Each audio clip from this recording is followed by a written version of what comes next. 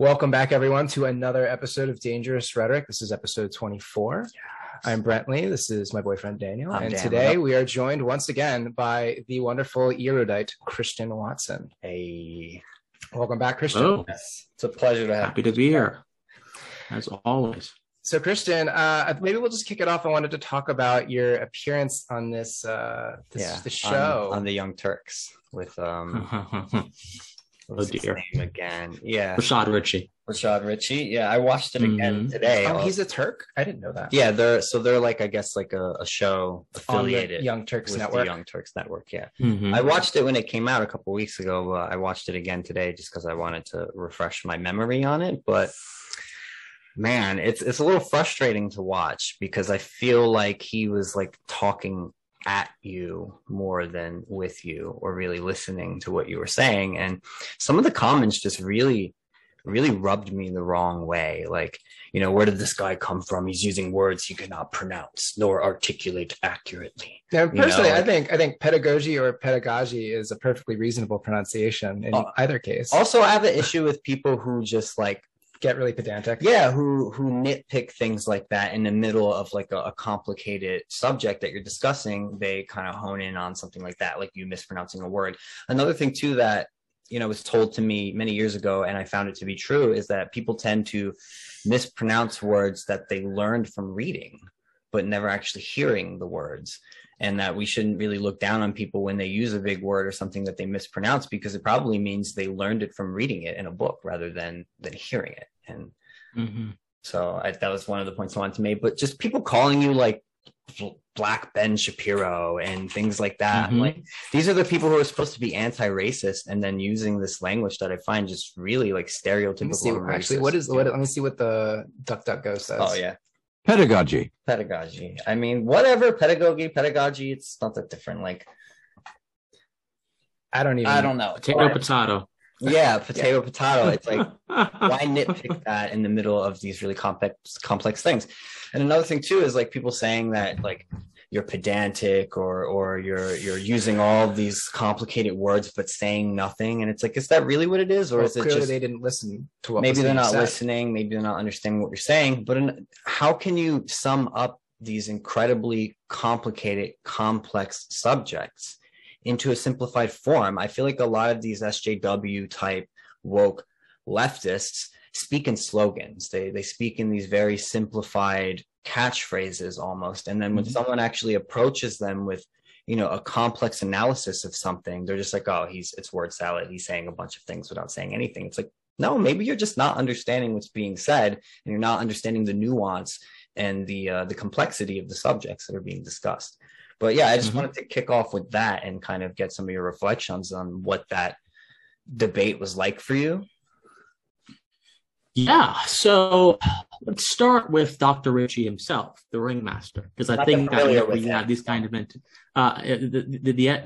whenever you have these kinds of interactions, you should probably look at the person who is leading them. I always say, and I've said on this show, I think a few times, that human beings are simply vessels for values and ideas. And sometimes people will take that truth and they'll overextend it.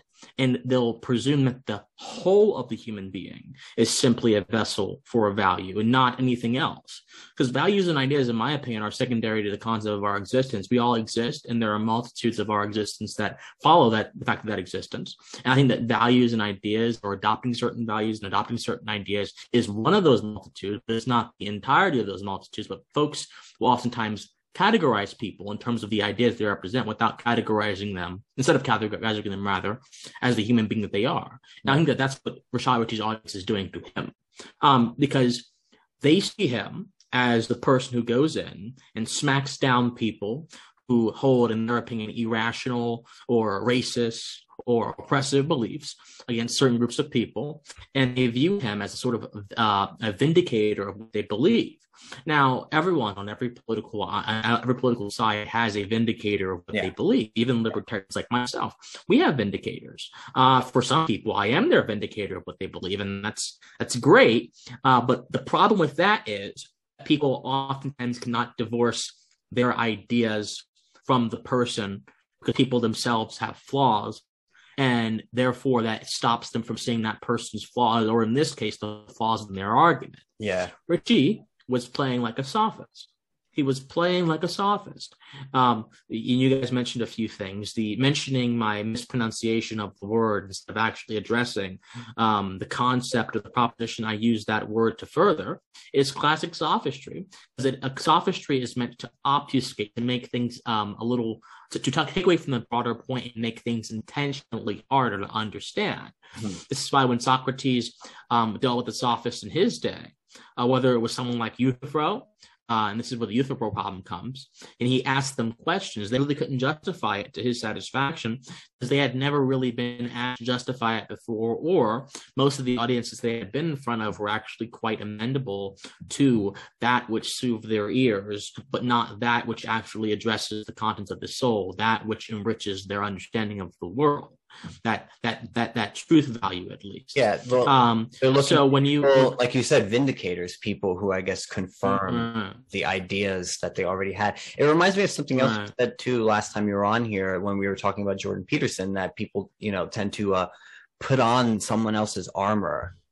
And I loved that analogy to, and fight in that armor. And I'm sure there may be people who do that for you now, and you're like, they use your armor and put it on. But same with, Rashad Ritchie, that they see people like him and they turn to him to be vindicated. And then they sort of argue by putting on the armor of these people instead of being individuals. What exactly is his background? I didn't catch that. He has a PhD in education or something.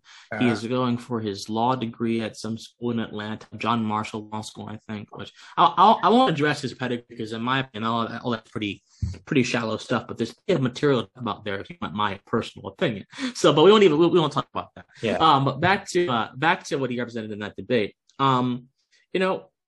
See, he was being a sophist. He was consistent, and I called this out in the debate, moving the goalposts, because he never wanted to commit to answering my argument. When I said that it's unlikely that in the presence of the existence of a multitude of factors that could explain a disparity, that racism was the sole cause or the primary cause or a cause at all, he, instead of actually acknowledging that and addressing it, he said, well, it could still be racism. All right. And one of my friends pointed out to me something that I should have pointed out to him. And that's not how the burden of proof works. The burden of proof is on the claimant. So if I say that lightning strike that just happened, that just flashed across the sky and illuminated my eyeballs with, with light, that was possibly caused by a host of reactions in the atmosphere, which lead to the production of thunderstorms or the production of lightning. And there may have been other things that contribute to that, whether it's the humidity, whether it's, all this science stuff. And someone said, okay, but that doesn't mean that God didn't cause it, right? I mean, it still could be God, right? That's just a stupid answer. Yeah. It's the gaps fallacy. It's that if I can't commit to a single answer, it has to be one that's more favorable to me. That's not the pursuit of truth. That's the pursuit of your own bias. Yeah. So that's precisely what he was doing. He was shifting the burden of proof, which is fallacious, and he was assuming something. He was assuming that his proposition was correct without actually testing that in fires of debate. Yeah. So, but to his audience, that seems like a winning tactic. Now, look, I give a fair shake to everyone. I have debated many people in my short 21 years on this earth, and I'm sure I'll debate many more. I give everyone a fair shake. And there have been some leftists who have smoked me in the past in debates. I have enough epistemic humility and enough self-worth, barely enough self-worth to recognize that, and that's okay, because all of those debates prepared me for my discussion with Rashad Ritchie, prepared me for the critical race theory debate, prepared me for every interaction that I've been in. So whenever I debate someone, I try to evaluate their performance objectively. Yeah, I don't care if I didn't agree with him or not. How did he actually do? Rashad Ritchie was pulling out all the rhetorical tricks and had none of the substance behind him to justify them. Yeah. So, like I said, they're taking really complicated subjects that are nuanced, and they're trying to reduce them to something simple, like it must just be racism, when, like you said, there's probably a multitude of factors, and there is, I think, a multitude of factors to explain some of the disparities that happen. Like, a lot of leftists don't want to talk about some of the issues in Black culture. And this is one of the things that many on the right tend to acknowledge. And when you acknowledge these things, they're just like, oh, well, that's a right-wing talking point. Or, yes, Black on Black crime, that means you're just racist, you know? And it's like, no, these are really real issues that need to be addressed and factor into why there is that disparity. And to just not address them or to just sweep them under the rug, it's like it doesn't help your arguments. It makes it seem like you just don't want to face the reality of some of those points, you know, like the welfare for example. Like, I understand there are situations where welfare is like helpful and needed. I'm a child of welfare. My mom has cerebral palsy. She was someone who really needed that help, that government assistance. So I think there are legitimate cases. But to say that there isn't like a statistical reality that fatherlessness has increased, and not just in the Black community, but like across the board since the welfare state has been instituted, you can't just ignore those realities and act like there's no relationship at all. You know, it eliminates the nuance. You can, and that's an example of sophistry. It's a fallacious argument. Yes, and it's not going to help, you know, to not acknowledge these things. It's really not. Well, it helps them because it makes them look good to their audience, because their argument isn't about achieving the truth, which is something, you know, that we try to do. Their argument is more about, you know, scoring the gotchas. It's trying to score points. It's trying to convince the naive or those who haven't really looked deep into it, because they're not looking for the truth. They're looking to bolster their self-image in front of, you know, their audience or a group of people, because they're, you know, whenever you boil it down to it, you know, they're getting paid. You know, I'm sure he makes a nice penny on the Young Turks. I heard that Young Turks gets funded to the tune of several hundred millions of dollars. I mean, I'll give the benefit of the doubt, like Christian said, and I'm sure there are a lot of them. At this point, I won't. I'm a little tired of this whole, like, you know, this game of gotcha, which it really seems to have come more to the forefront in the social media environment, where, you know, we respond to each other in these short little blips of text. And the environment there has sort of encouraged this form of argumentation, which again, it's very fallacious. It's based on creating the appearance of a win instead of actually drilling, you know, the intellectual content or distilling the intellectual content under discussion down to get to the truth, which is, you know, like the refined product of intellectual debate. The goal is to win, rather than to get closer to a better understanding of something. Well, it shows that we have different value. We're operating with different value systems. We're after the truth. They're after a win. And when we confront people like that, it becomes very prudent for us to point that out. Because that's, you know, that's what we're after. We're after the truth of the situation. We're after what's actually happening here. I think, you know, you just kind of have to be able to read a situation too, like, and try to determine if the motives of the person you're talking to are really true. And then to just walk away sometimes and not waste your energy or maybe be a little harsh. And, you know, that was one of the things I wanted to talk about, is like, people have different styles. When, you know, you're very smooth, you're very articulate and intellectual, and people like me, I mean, I can be that way, but often I'm just like, you know what, fuck off. And that's me, you know, and that's sometimes I think that's necessary. I think there are certain people who they're not willing to have a real conversation. They're just trying to play gotcha, like you said. And it does get to a point where you just got to tell these people to shove it and just walk away from that, because you're arguing with a brick wall. You're arguing with someone who isn't trying to get to the truth. They're trying to win. Yeah, you guys spend too much time on Twitter, just like way too much time on Twitter, guys. Let's dial back a little. So no, it's all right. Hey, I spend a lot. You guys see how prolific I am on Twitter. I spend too much time on that damn app. You know, it's an issue for many people in the modern world, and especially after lockdowns and stuff too. After many people were confined more to the digital space, I think yes, a lot of us kind of fell into interacting more on the digital space and having these conversations there rather than in person or like this.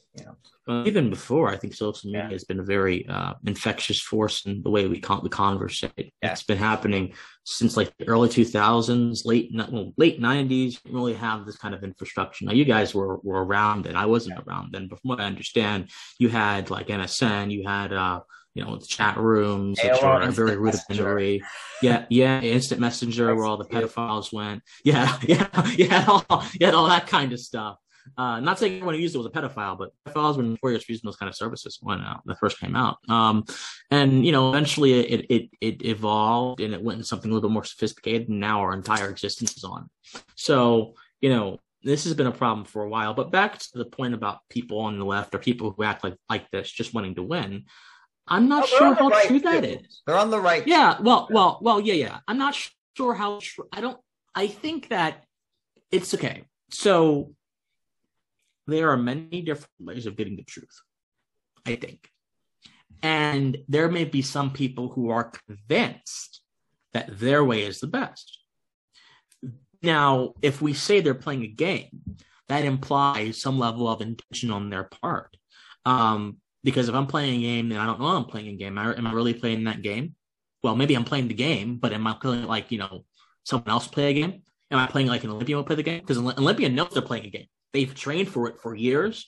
They get up early in the morning. They run, they eat, or whatever they do. Swim. Michael Phelps swam for hours upon hours. I couldn't imagine doing that. My bones would be aching, but that's different. But anyway, they know they're playing a game. But there may be some folks who have been roped and tied up into this mediocre mentality which pervades our politics. So much so that they're convinced of their own benevolence. Thinking themselves wise, they become fools, as the old Psalm says. So I think we should give folks the benefit of the doubt before assuming that they are playing a game. Some folks are playing a game. And I'll name names. I think someone like Charlie Kirk is playing a game.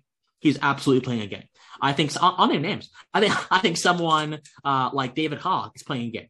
I think someone like, there are just some people. I agree with that one. Which is so obvious. They're so obvious. And I probably agree on Charlie's professed opinions. Yeah, 70% of the time. I probably agree. I think his lack of empathy towards immigrants is distasteful. I think that his inability to engage someone without classic rhetorical tricks is distasteful, but I probably agree with a lot of his professed positions, whereas I probably don't agree with David Hogg on anything. But I think you can easily tell David Hogg is just saying things, throwing bombs to beat the other side, to own the other side. Bombs that don't even make any sense. They're not even dumb bombs. They're like the grade below dumb bombs, and they don't even hit not only do they not hit target, they don't even explode. They just felt like he was just ground. Capitalizing on tragedy, to be honest. That's exactly what he was doing. That's exactly what he was doing. So yeah, there are people out there, quote unquote grifters, right? I hate that word, but they exist. They do. And there are some pretty prominent ones, but even they may have convinced themselves that they're not playing a game. They're doing something a little bit noble. So I think that we should just keep that in mind. Do I think Rashad Ritchie is playing a game? With his guests, I think he is. With his opinions, I think he probably believes he's doing good work by using rhetorical ammunition, rhetorical firepower to rain hell upon people who dare grace his lair. I should have probably used the dragon analogy with that one, but he says the bullpen. Anyway, that was. I personally didn't feel like I was dealing with the bull, but anyway. Oh, well, I was dealing with bull, but that's a different kind of bull. Anyway, that's a different story. But anyway, so I think that he is not an honest broker in how he deals with people, but he probably really believes everything he's saying. I can say that for 100% certainty. Yeah, he probably does. And the question becomes, okay, if someone believes what they're saying, but they're willing to play games to get their point across, not do it honestly, should we really consider them too much of a fraud? Yeah. I don't think she ever says, hey, I want to have an honest conversation with you. He always says, welcome to the bullpen.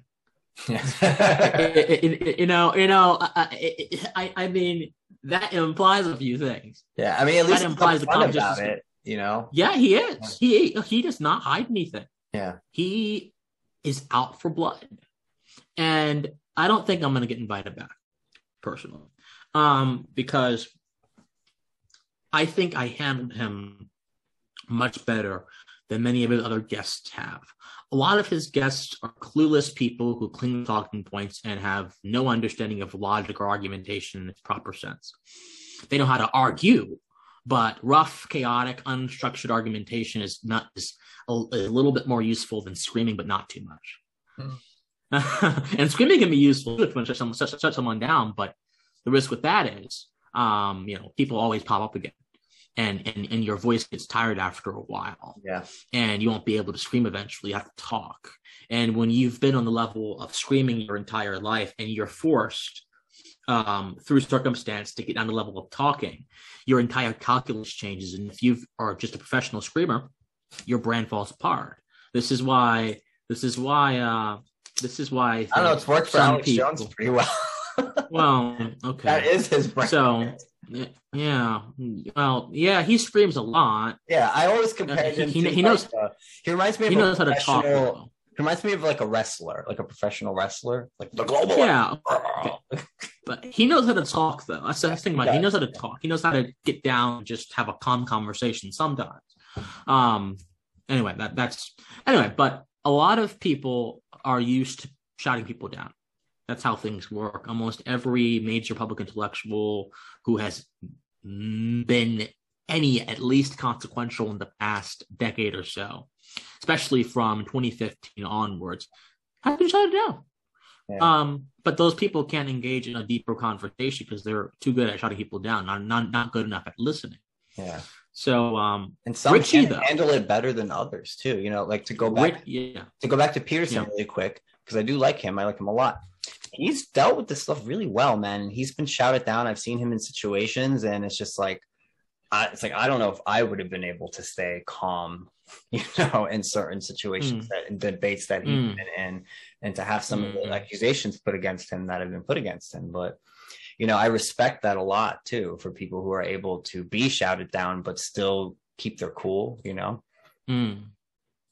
Yeah, but so Richie though listens. He listens very closely, and he engages with people on a intellectually apparent level, and a sort of on a level that appears to be very intellectual and deep, but really is shallow and superficial. Well, that's what they were accusing him of. That's what his followers were. Well, now let's talk about that, though. Let's talk about that. Let's deal with that. So, I've gotten a few criticisms from his followers. Number one, I don't understand statistics. Now, I'll admit to you, I'm not a genius level statistician. I'm not Eric or Brett Weinstein. I'm not any of those people. I'm not Elon Musk. You couldn't give me a sort of computational formula and tell me to construct a giant structure from that, because I would just shake my head and just walk away and cry. You put a tweet out. You put a good tweet out about this, actually, after these accusations. I'm going to just read it really quick. You said, okay, here's one thing I will never understand for the life of me. Why are some people comfortable with comparing my style / commentary to others? Dismissing my style due to my age, and tell me to live up to someone else's example. I am Christian Walker, and that won't change it. Right, exactly. That's what I was going to get to. So I may not be able to do all those impressive things, but I do have the ability to approach data and understand the nuances of data somewhat, and deduce certain things from that data. That does not require me to have a degree in statistics. Yeah. It requires me to understand variables and things that go into measuring a study, many things of which the researchers for any given study let you know, hey, we control for this, we didn't control for this. So learning a little bit of terminology can make someone really good at understanding, at least at a very basic level, stats. So that was one of the criticisms. Christian Watts does not understand stats strongly. Blah, blah, blah. Oh, no, I don't understand stats like Elon Musk does, but I can understand it like someone who looks at something and has basic powers of deduction can. So that gives me enough ability to engage with them critically in a conversation at a certain level. Now, my brand is not to engage people with stats and facts. That's Ben Shapiro's brand. which is why I'm also kind of confused that people are comparing me to him, because I don't even listen to him. I can't even remember the last time, like a few months ago, I listened to him. I don't listen to Ben Shapiro. I don't hate him. I'm not against Ben Shapiro. He seems like a nice guy, but I don't listen to him. I have no interest. I'm being a little too honest. I have no interest at all in listening to him. It's not anything against him personally. It's that I don't like to listen to my competition. I could just do my own thing, maintain my own style, hone my own style, and go forth with that. If I listen to my competition, I may subconsciously adopt some of their tics and mannerisms. Sure. And that would legitimately leave me open to the criticism, oh, you're like Ben Shapiro, aren't you? No, I'm not. Now, I do listen to some people, like Mark Levin, if you guys know who that is. Mark Levin. Yeah, Mark Levin. I will listen to him. He's a pretty big guy, one of the top conservative radio personalities, show on Fox and everything. I listen to him sometime. I think he's good. You know, I don't listen to him to emulate him or anything. I listen to him just to hear how the talk radio world is doing. I used to listen to Michael Savage. Don't do that anymore. I used to listen to Bill O'Reilly a lot when I was younger, 14, 15. I actually would turn on the O'Reilly Factor and that'd be my show. So there are some folks I used to listen to. But more recently, the only commentator that I listened to is a guy called William F. Buckley, who, in my opinion, is the gold standard for how any commentator should engage in the public realm. Mm. And this guy would just occasionally quote Tertullian and Aristotle while talking to jurists and governors. I mean, folks who want to see, I encourage you to go look up his conversation with Jerry Brown on his show Firing Line. And that conversation is fascinating. It was about United States jurisprudence. And yet ancient Roman authors and other kinds of people just came up randomly. Yeah, so those are the kind of folks. Philosophy is a big thing for you. And you tweeted something else out too about that, you know, when you start to divert and talk about philosophy instead of just talking about CRT, you're noticing that some people are kind of falling off or not hearing you anymore. And it's like, right. It's like, what did you think Christian Watson was about? Like that I just talk about CRT and that's the only thing that I talk about. And even you're addressing CRT, you're very much addressing it from a philosophical perspective. And that's what you've been doing. So William F. Buckley Jr.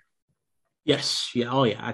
That's him. That's him. That guy is single-handedly responsible for creating modern day American conservatism. And he actually became much more libertarian close to the end of his life. He did a very good debate with a congressman called Chuck Rangel, a black congressman, a black Democratic progressive congressman, who is actually responsible for the disparity between crack and powder cocaine rates. I mean, a lot of folks say that that's a systemically racist thing. No. Chuck Rangel was on Nixon's drug panels pushing for harsher sentences for crack cocaine because his community in New York was being ravaged by the crack epidemic in the 70s and in the 80s. Him and the Congressional Black Caucus are responsible for those rates. So I don't like people saying, well, that's racism. Was it? Or was it a bunch of people who misguidedly were concerned for their community and thought that the deploying government force would be the best way to rectify what is a character flaw or what is a sort of spiritual illness, in my opinion, taking hard drugs like that? I think that's what it was. It was a misguided attempt to correct the human being through force, which rarely ever works and is most of the time, actually almost all the time, immoral. So that was that. But back to what I was saying before, I've almost lost my train of thought here. Yes. Okay. So on the style thing about me and Ben Shapiro, all that kind of stuff, a lot of people are only able to conceptualize someone in light of someone else. So if they hear someone who may have, incidentally, the mannerisms or the whatever of someone else, like Ben Shapiro, like my voice talking fast, whatever, or me having a light voice, that must mean that they're trying to emulate them. They don't consider the possibility that my voice is just naturally light. I'm a tenor.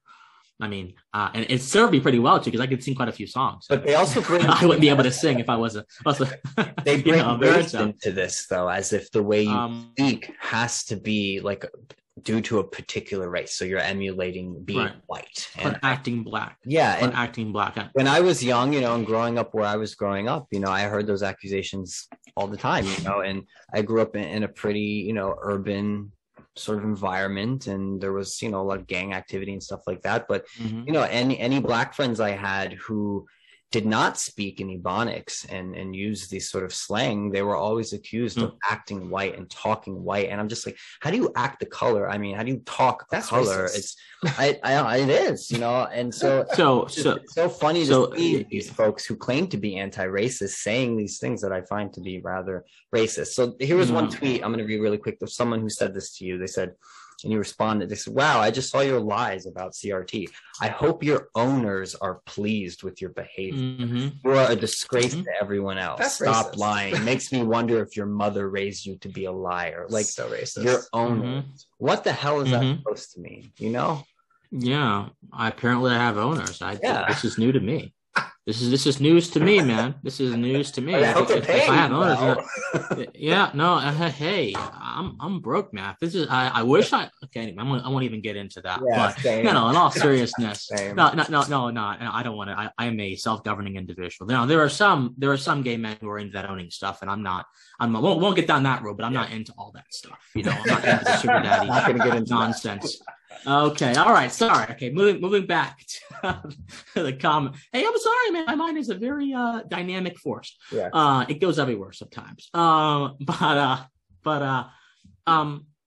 Yeah. So this idea of acting black, which is a very interesting idea, is actually an idea that I'm going to be, and I've not announced this yet. So I'm going to announce it to you guys, and the formal announcement will come out next week. But I'm going to be going on a speaking tour. Well, okay, I say a tour. I'm going to be going on a speaking tour around college campuses this fall. Awesome. Talking about the concept of acting black. And I'm going to philosophically dissect that. And the title of my speech is Why I Will Not Act Black. And so, so I expect to get quite a bit of reaction. Oh, yeah. But I'm not simply trying to be incendiary. I'm trying to put something in front of someone's eyes in such a striking way that makes them reconsider their preconceptions. Because there are a lot of folks who do have preconceptions of how certain people should act. And a lot of them happen to be leftist. Let's talk about implicit bias or racial bias. But a lot of them cling to the stereotypical depiction of what black is or what blackness is. There was Fred Moten, the critical theorist, who said that blackness is this sort of contradictory political force which represents the immense value of someone's existence. He calls it an ontological condition. And this idea, the deeper you get into critical literature, is quite profound, and it's quite prominent rather. And this is the tree from which the root of the idea of anti-blackness comes from. So the idea is that there are certain interests that are descriptively, quote unquote, black, because blackness is a social condition, a political condition.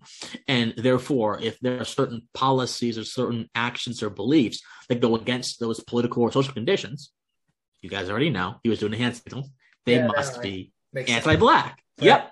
Yep. That's all it is. It is an attempt to describe a physical characteristic by lathering it with political trappings. Yeah, all it is. It's actually a brilliant rhetorical maneuver. It is. In terms of software, it's clever. Yeah, I wish it was just rhetorical. Though there's an entire field of study where people derive their money and their livelihood from talking about quote unquote blackness or anti-blackness. Right. And we understand the problem with giving descriptions to physical characteristics. Most of the time, they have no real world descriptions. They have no substantive descriptions. These are all incidental. And when you have this sort of social constructionist mentality, which puts an emphasis on how norms shape the human being, rather than how the will or the rational soul shapes the human being almost becomes entirely about norms. And if you really want to take that up the ante in that relationship, the human being becomes about supplanting norms. This is the entire basis for fields like queer theory, this sort of attack against heterosexual normativity, which apparently oppresses gay folks, the sort of attack against white supremacy, which apparently oppresses Black folks, the sort of attack against colonialism, which apparently oppresses people around the world, whether they're in Africa or South America, the attack against runaway capitalism, which is a essay from the 1619 Project, which says that runaway capitalism has harmed minorities and people who are outside of the white power structure. It all goes back to a single principle: making physical characteristics descriptive as opposed to making the contents of my soul descriptive. And that false conflation, or that lack of a conflation, I should probably say, misses the entire point of existence. It does. This is the entire point. Yeah, it does harm to everyone. It ignores. Let's talk to everyone. The individual. It does. Individual nuance. Right. The complexity of each person and their experience. Right. And I'm not just saying that the reality is about the individual, because it's not.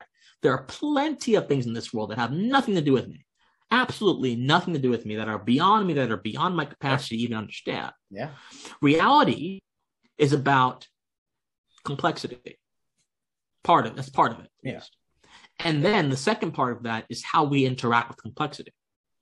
So the individual is sort of secondary to the fact of existence. We all exist, yes, but existence precedes all of us.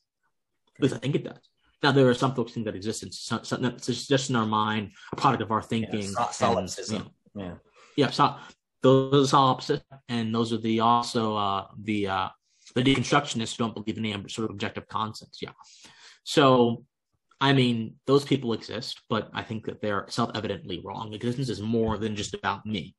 Back to the style thing, because I really want to hammer this point home.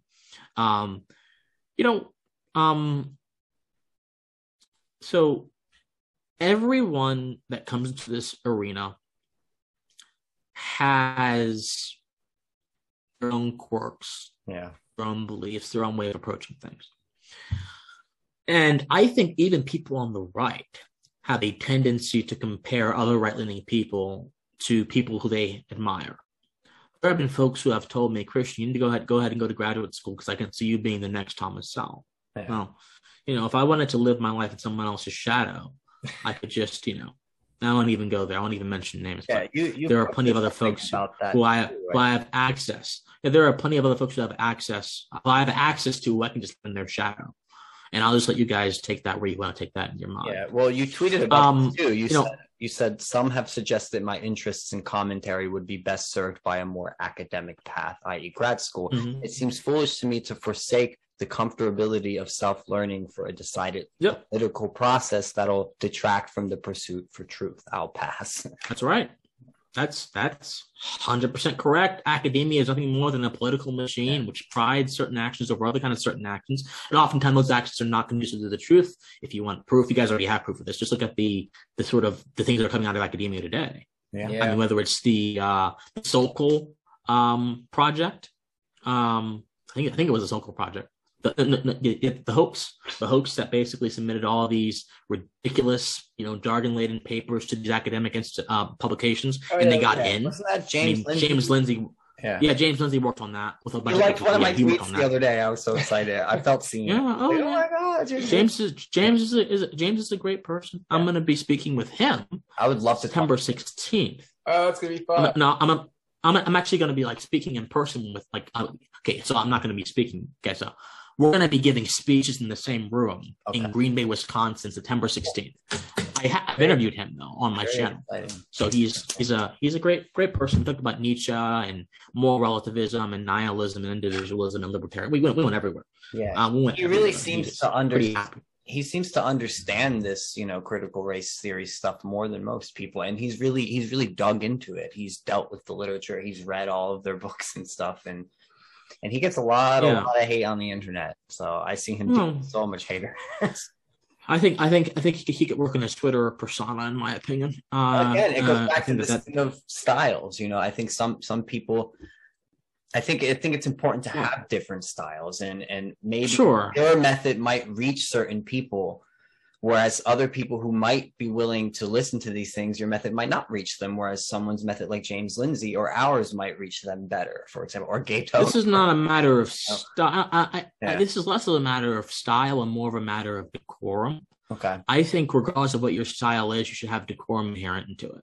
Okay. Now, there are some folks that think that's nonsense. That doesn't work. That's fine. But I think that if you want to make substantive change, we do exist in a civilization, and there are basic things that you have to do.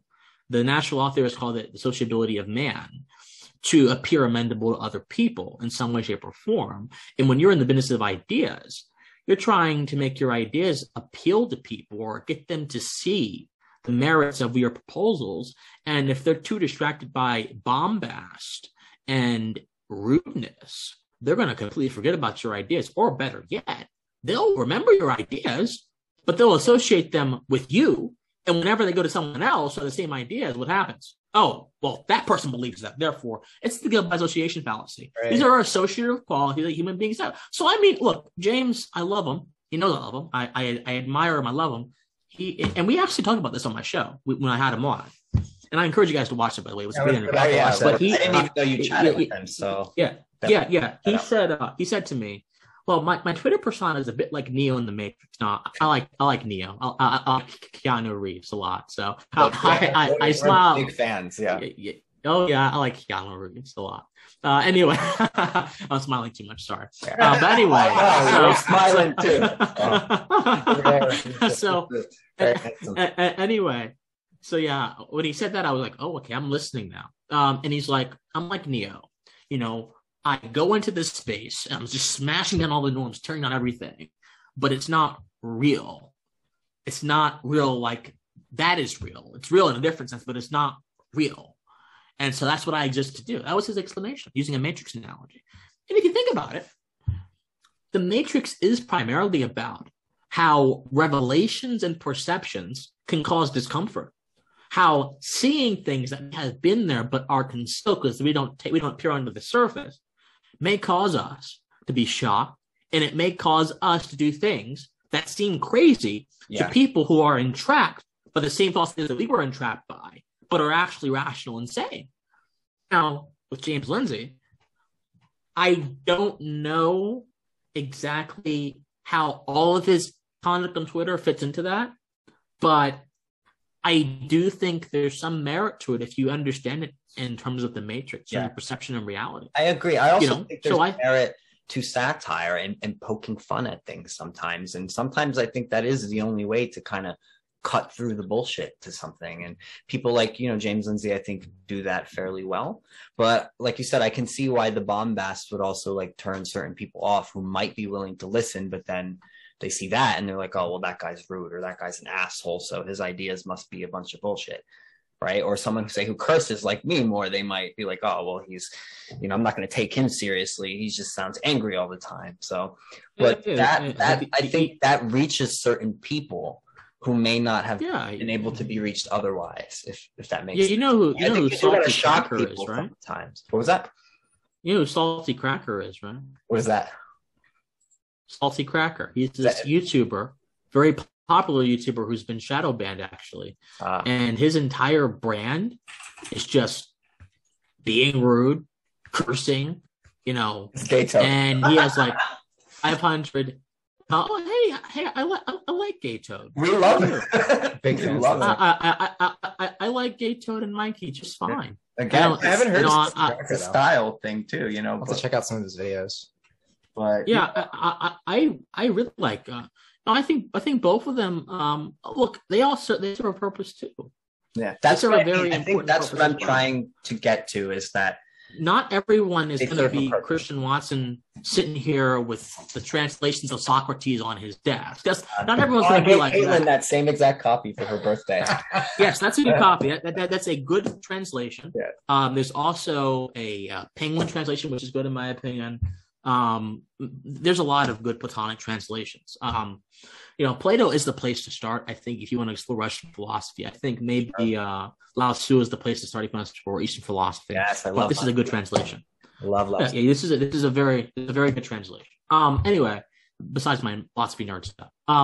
not everyone wants to be Christian Watson. And there are some folks who are like, Christian, you're preaching too much to me. I had this conversation with someone earlier. Yeah. I think you guys, it's like, Christian, you're preaching to me. Don't preach to me, man. I'm like, bye. I'm not gonna for a good really, for a good majority of my life, I won't be vulgar. I was gonna say something, but I have bowed down and gotten on my knees and groveled before the sensibilities of those around me. I'm not doing that anymore. Yeah. I'm not doing that anymore. It's not worth it because I know what I want in life. I know most of what I want in life. I assume that can change, but I know what I want in life right now. And I know what I want in life right. Well, okay, I shouldn't say such a broad statement because life is if you're doing it right, it's supposed to be a pretty long thing. Or at least compared to our animal ancestors. Yeah, and our dynamic experience. So I know what I want in a career. And a career is only one aspect of life, of course, obviously. Life is much more than just a damn career. For sure. The problem is so many folks devote themselves solely to their career. When that goes away, they have nothing left. Yep. That's dangerous as hell. Gotta stay away from that shit. Excuse my language. We gotta stay away from that, seriously. No, we don't mind. I think that's the first person I've heard from you, actually. So I know what I want out of a career. And I know that to get what I want out of a career, I need to stay true to myself. Yeah. So I do preach. My style is influenced by the preachers I watched growing up. I watched people like T.D. Jakes growing up. I watched people like that growing up. I watched a lot of televangelists. I don't watch them anymore because I think most of them are scam artists and they're just using their pulpit to get money, and they're talking about money. And I'm not into all that crap. When I talk about spiritual nourishment, I'm okay. I mean, what was he doing? He was so there's an effectiveness to preaching. He was preaching, I haven't. He was a minister. I haven't really listened to. I haven't listened to MLK that much, in all honesty. I've listened to a few of his stuff, but I've read more MLK than I've listened to MLK. I've read much more than I've listened to him. So not everyone's going to like my style. And I think the comment about people comparing me to Ben Shapiro, part of that was influenced by the Young Turks comments, although not all of it or most of it, because ultimately the Young Turks comments they're a microcosm of something a little bit deeper. They're a microcosm of minds that cannot critically engage with opposing ideas. And so I don't really take them too seriously. Yeah. Some of those comments were actually in response to people in my own audience. Some people in my own audience were like, Christian, next time you talk about critical race theory or whatever, go look at Wilford Riley. I'm like, what? I'm like, what do you mean? They're like, you need to go and watch his stuff before you open your mouth about this topic again. I'm like, well, first of all, I know Wilford. I've talked to Wilford. I've been on a panel with Wilford. I've had a debate with Wilford, not debating him exactly, called the Braver Angels debate. I encourage everyone to go look it up. I'm very familiar with Wilford. I follow his Twitter. I've seen his interviews. Wilford Riley is sure as hell not Christian Watson. Yeah. Wilford Riley is sure as hell not Christian Watson. Not at all. Brave Angels debate? Braver Angels debate. Yeah. Should be on YouTube. But so Wilford was in that debate, and I think he did well. He represented his position well. But for someone who's in my audience to have the audacity to tell to me, you need to go ahead and be more like this guy. Excuse me? Wilford Riley is entirely a data person. Entirely. I have never seen Wilford make many deeper philosophical arguments. It's all about the data, all about the quote unquote facts. And hey, that style appeals to a lot of people because a lot of people give legitimacy to that kind of stuff. So I'm not knocking Wilford. I respect him. I respect that man. He is very smart. But just because he addresses CRT in a way that appeals to someone does not mean Christian Watson must also do that same thing. Yeah. Agreed. So I feel the same way about myself. Yeah, so exactly. So styles exist and they're important, but for someone to say that to me is pretty insulting. Yeah. It's like, why do you even listen to me, man? Yeah. You have choices of thousands of people. Go listen to him. If you want to hear more of that, just go listen to him. You have thousands of people on the internet who talk in many different ways, who give commentary. and you happened upon little old Christian Watson early on in his career, and you're trying to make me into someone who you like. No, to hell with that. I'm not going to do that. Yep. So that's what that tweet was in response to. I was somewhat angry about that, and that person had the audacity to argue with me about why I should be more like Wilford Riley. Now, it's the difference between saying, "Hey, Wilford makes some good points on this topic. Go ahead, and maybe you can take something from him," and that's fine. That's not really what he was saying. He was saying, "Oh, you're young. Yeah, you're inexperienced, and therefore, you're young, you're inexperienced, and therefore you need to go ahead and listen to Wilford Riley." No, thank you. I'm okay. So, no, I mean, that everyone who gets involved in this will face those kind of comparisons eventually. Gothics gets called Candace Owens. Really? Or there are people. She's nothing like Candace Owens. Oh, Candace. I agree. Gothics like a freaking. She's a punk chick to me. She's a rocker. Yeah, a rock star. Gothics gets called. She gets called Candace Owens. I feel like these kind of comparisons are almost inevitable. I find them to be racist. Oh, yeah. To be honest, it's like I don't. Well, I mean, one of it is ideology, and one level it is the skin color. Yeah, it's she gets called Candace Owens. It's like, oh my God, another black woman who's saying the same sorts of things that Candace is saying. Therefore, she's copying Candace. It's like not even the same sort. I mean, it's like roughly approximate the same region of the political spectrum, and that's it. Yeah, their style is totally different. Yeah, she gets called Candace Owens all the time. I'm like, I don't see it. I don't like it. I don't believe it. I never would have made that comparison. We'd love to talk to God. But we got to get her on here. She's great. Yeah, she's great. Yeah, no, she'll do it. She'll do it. I'm sure she will. But yeah, she gets called Candace Owens all the damn time. Crazy. Oh, it is crazy. It's more than crazy. It's irrational. Yeah. Irrational. I mean, so look. Ultimately, I don't want to drive this topic out too long, but ultimately, I'm getting over the point where the comparisons bother me. Because in all honesty, I know the truth. I know what I represent. I know what I stand for. And if people want to liken me to someone else who has nothing to do with me, that's their burden to bear, not mine. There would be a bigger issue if I convinced myself that I was like that person. Yeah. It would be a much bigger issue because then I wouldn't be able to operate. So they don't bother me too much anymore. It just... It can get irritating from time to time now. Yeah. No, I was irritated for you. So I was like, who the hell are these people saying these comments about Christian? Well, and the other thing that I noticed when I watched your discussion with, what was his name? Richie, yeah. Richie. I was curious because the other kind of big CRT debate that came up across my feed was this discussion between Ben Shapiro and Malcolm Nance, I think his name is. Yes. On the Bill Maher show. Mm-hmm. And I noticed very similar sophistry in the way that Nance sort of played the gotcha game with Shapiro and would dodge his points by playing this game of, he would just sort of point out the fact that, Ben's a particular skin color, or, he can't actually engage in the discussion. Instead, he was playing this game of trying to get the audience to clap. And what was funny was that, Ben sort of laid out his definition of CRT at the beginning, and it was a very clear and concise way of, kind of explaining CRT as this idea that, institutionalized racism is responsible for all of the failures of, individuals in the Black community who can't get ahead or feel trapped or whatever. Mm-hmm. And then, Nance basically says, oh, well, I agree with everything you just said. The audience claps immediately. But what's funny is that they didn't clap when Shapiro explained it. They clapped when he agreed with Shapiro. Yeah. So it was interesting. Like they were waiting for like that signal or something from Nance.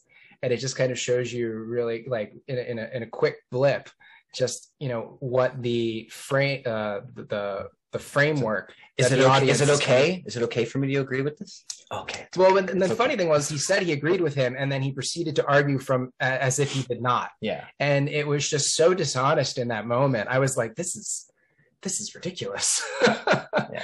And it was a lot of the same, like I had the same feeling when I watched you discussing on the bullpen. I was just like, this is a lot of dishonest, rhetorical equivocation and dance. Yeah. But that's the pattern when you discuss these things with people who are proponents of CRT. There's a reason I call it. That's for sure. They deflect to the narrow, legalistic, academic sort of definition. And they're like, well, it's not that. And then they're like, okay, well, let's talk about the pedagogy, or let's talk about how Tim Pool refers to it as critical theory applied praxis, or crap. Yeah. It's like when they go into schools, they teach these small children, concepts that will, disadvantage, the Black children who hear it, and will also disadvantage the white children, because they go home from school feeling terrible and thinking that their parents are some sort of awful racists, when that is not the case. Yeah. Yeah. So there's a reason I called Rashad Wachia a ringmaster. Everyone who's in the ring is his servant, or in the audience is being wooed by his tricks. The ringmaster at a circus typically manages to woo the audience by his very exorbitant tricks, blowing the fire out of the mouth, holding the fire in his hand, all these exorbitant tactics, which in a way distract from the rest of the attraction and pull the attention on him. It's like a sleight of hand. He's a performer. Yeah, he's a performer. Yes. He's a performer. Yeah. Exactly. Now, Malcolm Nance is just he is the example of being pompous when you don't have much basis for it. God, he may have been in the CIA and everything, but his very dismissive. I didn't even. I think he was in the CIA. It's very dismissive tactics. Yeah, I'm not surprised. I mean, the people who work for the intelligence community. Anyway, I won't get into that. But I don't want to start getting monitored. If not, we're already monitored, and you're on our show, so you're monitored. Gentlemen. Yeah. Well, okay. You should take that as a badge of honor if that is the case. I mean, it's I don't know how else to respond to it. But he wasn't there to debate. Shapiro was there to debate, but I think Shapiro also, let's not put him off the hook. He had a few cheap shots too. Oh, he does that. That's performing. That's also his thing. For sure. I think he is. He also said, well, do you really want to listen about the Holocaust, Malcolm? Like, really, man? Really? As if him being Jewish is supposed to insulate him from having a conversation about the Holocaust. Yeah. No, that's the same exact argument that leftists who emphasize lived experiences. Yep. Okay, so I mean, we got to understand something. It's a media game. Yeah. And there are some folks who play it really well. And there are other folks like me who exist in the media space to say, I'm not going to play that game. When I come and talk to you guys, when I come and go on my YouTube channel and I speak with passion and fire, when I go to Rashad Richie's show, when I'm on the Gothic CRT debate, I'm bringing all of Christian Watson. I'm bringing every last inch of me. I'm not toning myself down. I've had media companies that have worked with me kind of say, you know what, Christian, we like you, we support you, but you're too radical in your message. You're too preachy. We need someone who's a little bit more calm. All right, man, it's not me. It's not me, brother. Bye. Have a nice day. We can call sometimes on the weekends, catch up, but bye. So, but there are some people, again, who play the game, but believe what they say. I think Shapiro believes everything he says. Plays the game to get mass validation, and then keeps playing the game for that validation to keep coming in. Ben Shapiro is one of the largest political podcasters in the world. Yeah. His show even beats Oprah in some rankings, or it's very close to Oprah in some rankings. It's ridiculous. For someone who has no major network backing, he's been on Fox a few times, but who's actually just doing this by himself, that is ridiculously impressive. It is impressive. You have to play a game. And whether you like him or not, you can't at least not acknowledge that it's impressive. It is. You have to play a game. Same with Crowder. It's a similar. I feel similar. Oh dear! Don't get me started on Steven Crowder. But again, it's God, impressive the way they've been able to establish themselves and kind of muscle their way into this whole thing, and then carve out their own niche. Steven Crowder. Yeah, he's Steven Crowder. Steven Crowder. Jesus help us. Okay. There are things about him that I like, but there are other things where I'm just like, all right, Steve. Like, I don't understand This culture, man, I'll never understand it. It's a weird. There's a culture. There's a fundamental culture difference between people who are trying to seek the truth and discuss the truth and do like nuanced analysis, but the audience for that kind of content is much smaller than the mass appeal for gotcha games, rhetorical nonsense, sophistry, because, we forget, because, we engage in conversation with a lot of intelligent people and, we're educated and such. But, the average, they say the average IQ is around 100. So if you're trying to get, attention, if you're trying to get eyeballs on your content from people from the widest range possible, you almost have to play those games in order to draw that audience to your content. And there could be some value in that you can sort of like inject little bits of wisdom and knowledge into the content. But I think it comes down to, it's like, what is your intention and what are your goals? And, who are you trying to draw to your views? Like, we're not trying to get, like, at least I know from us, we're not trying to like draw the largest audience possible. And we're not, going to play these games in order to get that, because the end goal for this isn't really about money for me. It'd be nice if it eventually did bring some income, but it's not about that. It's not the reason for it. It's not the motivation behind it.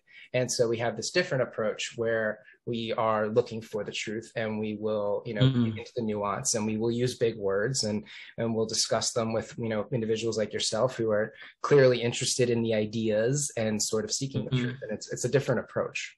Yeah, well, I think you have to not be afraid to truly speak, your mind. And I think when you get to that point where you're now performing for people, or you have this mass audience, I think you will start kind of self-censoring to keep that audience. And that's definitely not what we're about. I mean, if people don't like us, they can just unfollow them and watch something else, but we're not going to hold back saying a particular thing or talking about a certain subject because we're going to be afraid that our followers are going to drop off or something, and I think when you get to that big level, though, I can understand why that fear might come about. Like Tim Pool's a good example. He's very moderate, and now he has this whole establishment where he's not just responsible for himself; he's responsible for all these other people who are a part of it. Same with Shapiro, same with Crowder. Yeah, same with Richie. It's sure. Same with like probably Malcolm. Yeah. They have, if they have a brand that's built around a particular style or a particular, like presenting a worldview, then they will continue to sort of do that. They'll maintain their own status quo.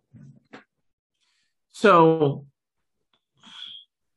I think you guys are right in some sense, but I want to take it in a different direction in another sense. Okay. You are right in the sense that there is a game that is being played, and there are certain tactics that media figures on both the left and the right use to drum up views and drum up approval and mass validation.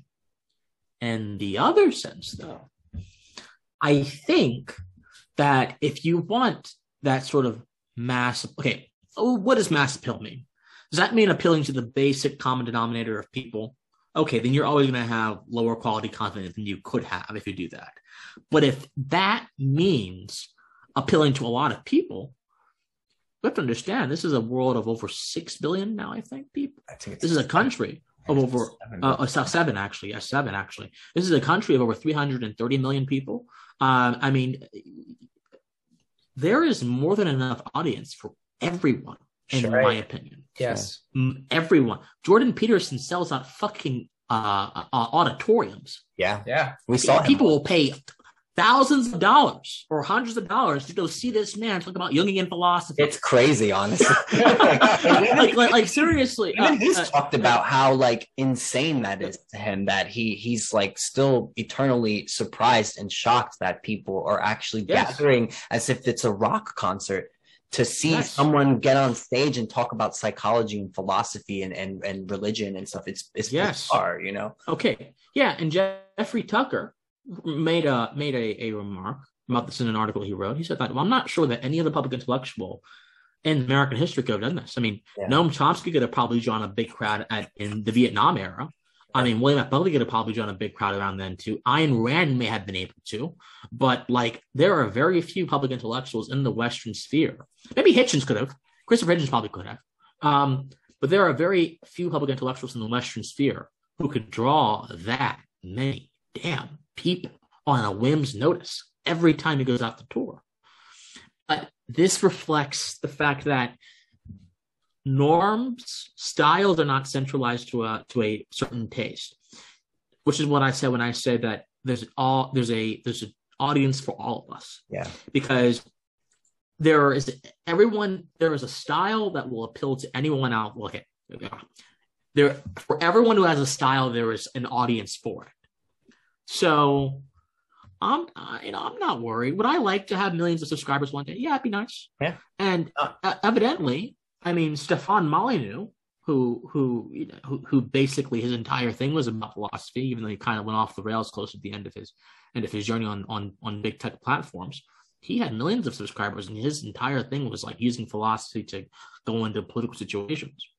So there's an audience for it, absolutely. Oh, yeah, there is. But is it a slower rise to the top? Maybe it can be. It doesn't have to be if you play your cards right. Slow and steady. I'm playing my cards right. Yeah, totally. What's that? Slow and steady. Yeah. So I haven't been doing a video for about a week now because me and my editor have been working on a very big project, and it's going to be my first video with my higher quality camera, my DSLR. This is not my DSLR; it's my webcam right now. My DSLR. And, it's going to be addressing, I'll give you guys a sneak peek. I'm going to be addressing the comments that were lobbed against me in the Young Turks video. Yeah. And I'm going to be talking about a few things. Fire. I can't spoil it. Oh, no. But yeah, so look, when we say playing a game, what do we mean? If we mean being good at marketing, then I think everyone should play the game. But if you mean sacrificing your values and your quality for mass validation, fuck that game. Yeah, it's not worth it. To put it bluntly. Yeah. Exactly. So, but am I going to market myself in ways that may appeal to a certain kind of people? Yeah, why not? Why not? I mean, at the end of the day, we do have to make a living. It's inevitable. Yeah. And if you want this to become your career, I don't think there's anything wrong with trying to be compensated for that, for a service, for providing something to people. Is that why we do it?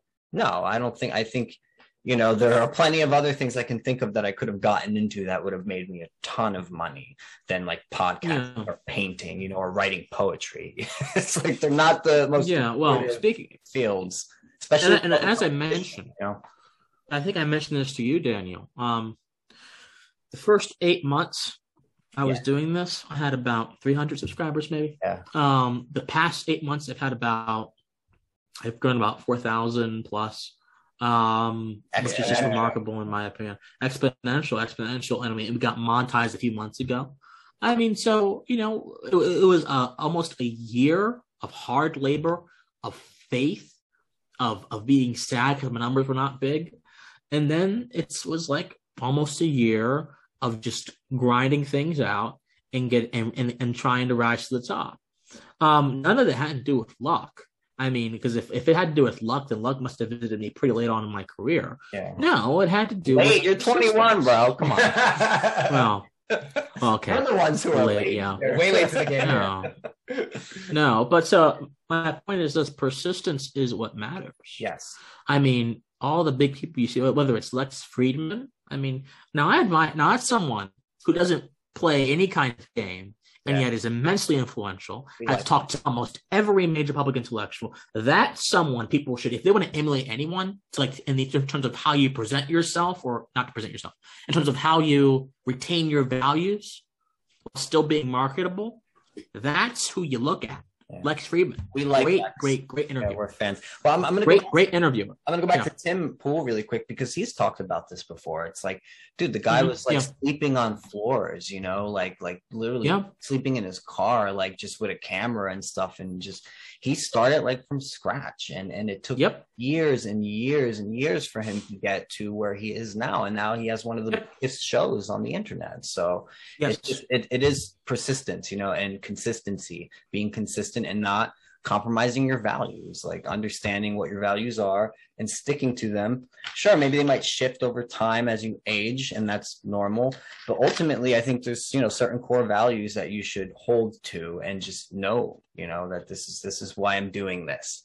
And people like him, they're definitely not doing it for the money. I don't believe that. So no. Look, I like Simple. Now, I will look at him sometimes. I like him a lot. Well, I think he's good. I think that he's holding back a lot of his opinions. Take a position, or he changes them. Yeah. Or I'm not going to say anything negative about him, but I just think he's not. He has the luxury right now. First, okay, here's the thing. YouTube will not get rid of him. He is making a shit ton of money for YouTube. That's number one. Number two, he has a very solid audience base that absolutely adore him. Number three, he has a very wide network of other people who have solid audience bases that also adore them as well. Okay, you put all those three things together, you get someone who is like the Incredible Hulk. They're pretty damn dermal, and they're pretty damn unstoppable. Especially though, after lost Joe Rogan, I don't think they're gonna. Yes, they're not gonna. No, of course not. No, never. So Tim has the ability to be a little bit more outspoken in his beliefs than a lot of other people do. He has the ability to, but I think he may be making calculations, and I don't know, because he gets a lot of flack every day. The Daily Beast just recently wrote a hit piece on him that I read, and half of it I didn't understand how any serious person could think that it was a damning indictment. So he gets a lot of flack, but I'll listen to him sometimes. But as it relates to my diet of information, I don't really listen to a lot of YouTubers. I listen to Karlin Poroshenko, you guys, Gothics, Tim Pool sometimes. That's probably it. I stay away from all of that because I'm trying to work on my craft. Sure. So I don't listen to Ben Shapiro. I don't listen to. Sometimes I'll turn on Brandon Tatum. Sometimes Anthony Brian Logan. I respect him. We dip into a lot of these different people. I think just because we're trying to have a more balanced perspective. So yeah, there are certain people who are more moderate or lefty, and there are certain people who are more conservative that we listen to. And I think we kind of try to just sample all of them. Like people like Tim were definitely more consistent with watching their show. And I think that's just because we're more moderates. But honestly, a lot of our information just comes from articles and books. Yeah, exactly. Books. I like that's books. How I get my information. I think more people need to get away from the clickbait and the headlines and the just skimming, because that's what the internet and these devices kind of encourage. We need to sort of go back to this more calmer, controlled, deep reading, analytical type of thinking. And I think books just do that in a way that you don't get. One of the things we're trying to do on our website, which we have like a rough version of it out, but it's not complete yet. We're going to add a lot more books to it, but it's like a reading list that we have on our website. And Jordan Peterson has done this too. And, I find on the internet, I do encounter people who are looking for books to read, but they don't know where to start. So I found it, I think it's helpful to, you might even want to do this too for your website, is to just, compile a list of thinkers and good books that you found helped you get to your level of understanding. So other people who are interested in a deeper form of reading and thinking have that as a resource to turn to, it's kind of rebelling a bit too against this whole social media scrolling type of, digesting of it. It depends on what you're interested in too. Sure. It depends on what you're interested in as well. I mean, so if someone hands me a copy of Jung, of one of Jung's writings, I'll tell them thank you. I'll read this in like a year, because I'm not interested in reading Jung right now. I want to dive more into his thought because there's just so many books right now. Right, so many. Right, there's so many books. Right, but if someone hands me a copy of one of the natural law theorists, if I hadn't read that book already, I probably would dig into it immediately because I like the natural law theorists. Someone hands me a copy of one of the Stoics, I'll probably read them. Someone hands me a copy of one of the 20th century political philosophers, whether it's Russell Kirk or Robert Nozick or Murray Rothbard. Well, yeah, I'll dig into that. So it really all depends on your interest. And you don't have to be a Renaissance man in your reading. Sure. A lot of folks think that you have to be. Yeah. Sometimes it's a lot of it's temperament too. A lot of it depends on sometimes the personality of a person. Sometimes it's okay to simply know a thinker or a work in passing and not get too bogged down in knowing it intimately. Sometimes it's okay for that to happen. Sure. I don't have to know everything about Freud's psychoanalysis to live a good life. In fact, it was Emerson who said in Spirit of Laws, not Spirit of Laws, that's Montesquieu, excuse me, I'm getting my, it's who said in Spiritual Laws, excuse me, Emerson wrote an essay called Spiritual Laws.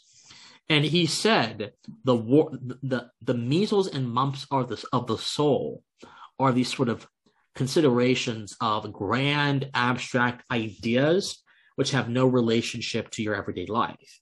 And he also said that a man only needs a few good instincts and some plain rules to live a good life. That's what Emerson said.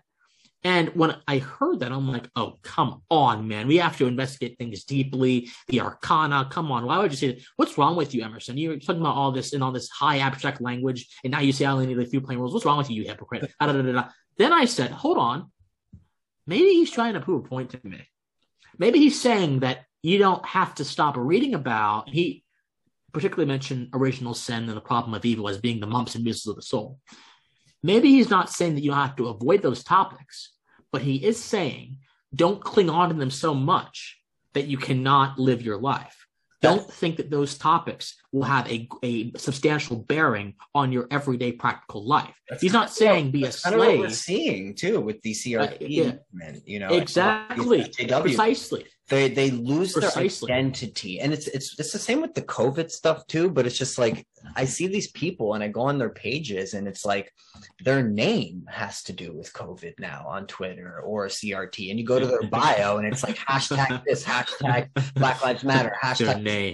They're no longer even an individual person. They're like, I'm going to use Peterson again, they're ideologically possessed. Like the individual has sort of been obliterated for the highfalutin ideas that now kind of possess them. And that's what they're all about. That's hijacked their life. And you look at so many of these people and you're like, a lot of them are miserable people. They're miserable. Right. And even if you're not, there are people who are not particularly zealous about ideas who also still experience a significant amount of distraction from those ideas. Sure. Distraction that results from those ideas, rather. So, there are people who will just sit up at night and, wonder about the problem of evil. Maybe not many people, but there are people who do that, and that can destabilize. That can destabilize you. And so Emerson's saying, look, dude, you most likely will not have to deal with that as it relates to praxis, as it relates to action. Just go ahead. Be good to people, be nice to people, have some good instincts about yourself, and everything else will follow suit. Yeah. Now, I think that could be probably a little bit simplistic for our modern world. I think Emerson was not dealing with the world we have today back in the 1800s. Yeah, who knows what he would have said. I think he would be exceedingly disappointed in everyone because I think he would be someone of his caliber of intelligence, seeing how much social media has been an auxiliary towards intellectual mediocrity. He would be absolutely disappointed. He would probably hate it. I'm just guessing. I don't know. Maybe he would have loved it. I don't know. But we can import some of his ideas and use them in our life. And I think that, and this is a conversation that Local Distance and I had on our show. I had him on my show too. And he said, look, man, those plain rules, not everyone's going to be able to engage in moral issues on an abstract level. I don't have to know per se that going up to someone, I don't have to know per se that going up to someone and sleeping with his wife behind his back is probably a immoral thing to do by using some sort of theorem or argumentative deduction or whatever. I can just detect something instinctually about me that can detect that's probably a messed up thing to do. Probably is. But there gets to a point where we're evaluating our values that we should probably have a good idea about how to justify them. And that's why I think you can take Emerson's rule to a certain point, but you have to leave it there at that point and use it as a backdrop of where you're going to go, rather than the vehicle where you're going to go. Because Emerson's point doesn't consider the necessity of justifying your ideas or your beliefs. And because Emerson was not really into all the normative stuff. He didn't really believe in all, okay, this is right, this is wrong. He had a much more fluid idea of what morality was, a much more artistic idea of what morality was. He certainly had ideas of right and wrong, but they weren't ideas of right and wrong, like per se Locke had about right and wrong. He didn't really cling to property rights that Emerson. So I think that you can take the idea to a certain extent. And you should always be critical of these kind of ideas too. I mean, you should always be critical and self-reflecting as well. Agreed. One of the reasons why I kind of gave Jordan Peterson a little bit of a hard shake in our first conversation was because, as you mentioned earlier, a lot of people are zealous about him. Yeah. And I find that to be a problem. Yeah. He's a smart man, but I promise you, there are a lot of psychology professors who can wax poetic about Jung and Freud too. Maybe not like him. Definitely not like him, because most of them are leftists. So I think, but they can do that too. And look, hey, I'm not trying to discount the fact that this man has influenced a lot of people's lives. I understand. Exactly. I had a friend told me one time, he said, Christian, if I ever saw Jordan Peterson in person, I would break down and cry. Yeah. I'm like, why? And I'm not attacking anyone. I'm not attacking anyone. I'm not casting aspersions. I just think, and I talked about this recently, the idea of idol worship is not just prominent in our politics; it's prominent in our culture as well. I agree, man. I think the points you make are valid points, and there's definitely a lot of people who are very zealous about him. But it goes back to what you said. There are a lot of people who have had their lives changed by encountering the ideas and things that he talks about. And so it had a very real effect on them and allowed them to sort of take themselves, and they did it themselves, and no matter how much they want to say, put that, in Peterson's hands and say, oh, well, I have him to thank for that. No, you have yourself to thank for that. But those ideas help them pull themselves out of really terrible situations and to kind of take responsibility for themselves and change their lives. And I think that's why there's so many who are overzealous about him. But I agree. I think there's a problem with idol worship, and it's always something we should be weary of and be careful to not fall into for, the sake of not putting on someone else's armor and trying to fight the battles using their ideas and their armor instead of, because personally, I think that's missing Peterson's point. Peterson wouldn't want you to do that, in my opinion. I think he would want you to find your individual voice and to learn how to articulate things for yourself and not to just repeat what he's saying. But yeah, the idol worship thing is an issue. And I think everyone should always be careful to not fall into that, But I understand your points. I don't think you were too harsh on him at all. I think they're perfectly valid criticisms that I've seen elsewhere before. And, hopefully those people who are overzealous about him will, come to understand that maybe they are, worshiping him a little too much. And I don't think he would want that personally. I don't get that impression from him. And folks shouldn't be overzealous about Christian Watson either. There are some folks who I've detected who are. Like not they don't just admire me, but they're like, oh my gosh, I mean, you're the next Thomas Sowell, you're the no. Hold on. Back it up. Hold on. No, I'm not. Hold on, no, hold on. I am a person who is using my faculty of reason to advocate for something passionately. Yeah. I get that this can be atypical in this era of intellectual mediocrity and conformity, but this is a moral power that you have within your own being. Sure. It in fact is a power that is derived from the constitution of your humanity. I guess it's Sowell is also doing that. That just they interpret it in that way. Well, look, Thomas Sowell is an economist. He's been an economist for years. He's not really into philosophy too much. He makes some very good points. I have a few of his books. Civil Rights, Facts and Fiction, which is a pretty good synopsis of the rhetoric around the civil rights movement and affirmative action. I have to delve into him more. I've seen a lot of videos of him speaking and talking. He's smart. ideas. And I started reading basic economics, but I got like sidetracked with other things. So I have to really. That's a very large book. It's a mammoth. It's a very large book. Don't mind mammoth books. Trust me. I read War and Peace and stuff. So I'm like, I'm not like. Yeah, War and Peace is even larger. I'm not shy with even larger books. I'm not shy with that. But it's the ideas in there are definitely big, heavy ideas. It's not the type of book you just sit there and read in one sitting. Quiet, Raid. Hey, your dog agrees with you. These are big, heavy ideas. I think you wanted to change topics a little bit, I guess, before I wanted to shift gears. There were two other things I wanted to talk about, and you can let me know which one interests you more, Christian. Is the idea, first is this idea of critical queer theory and how it's sort of like warping the perception of what homosexuality is. Quiet.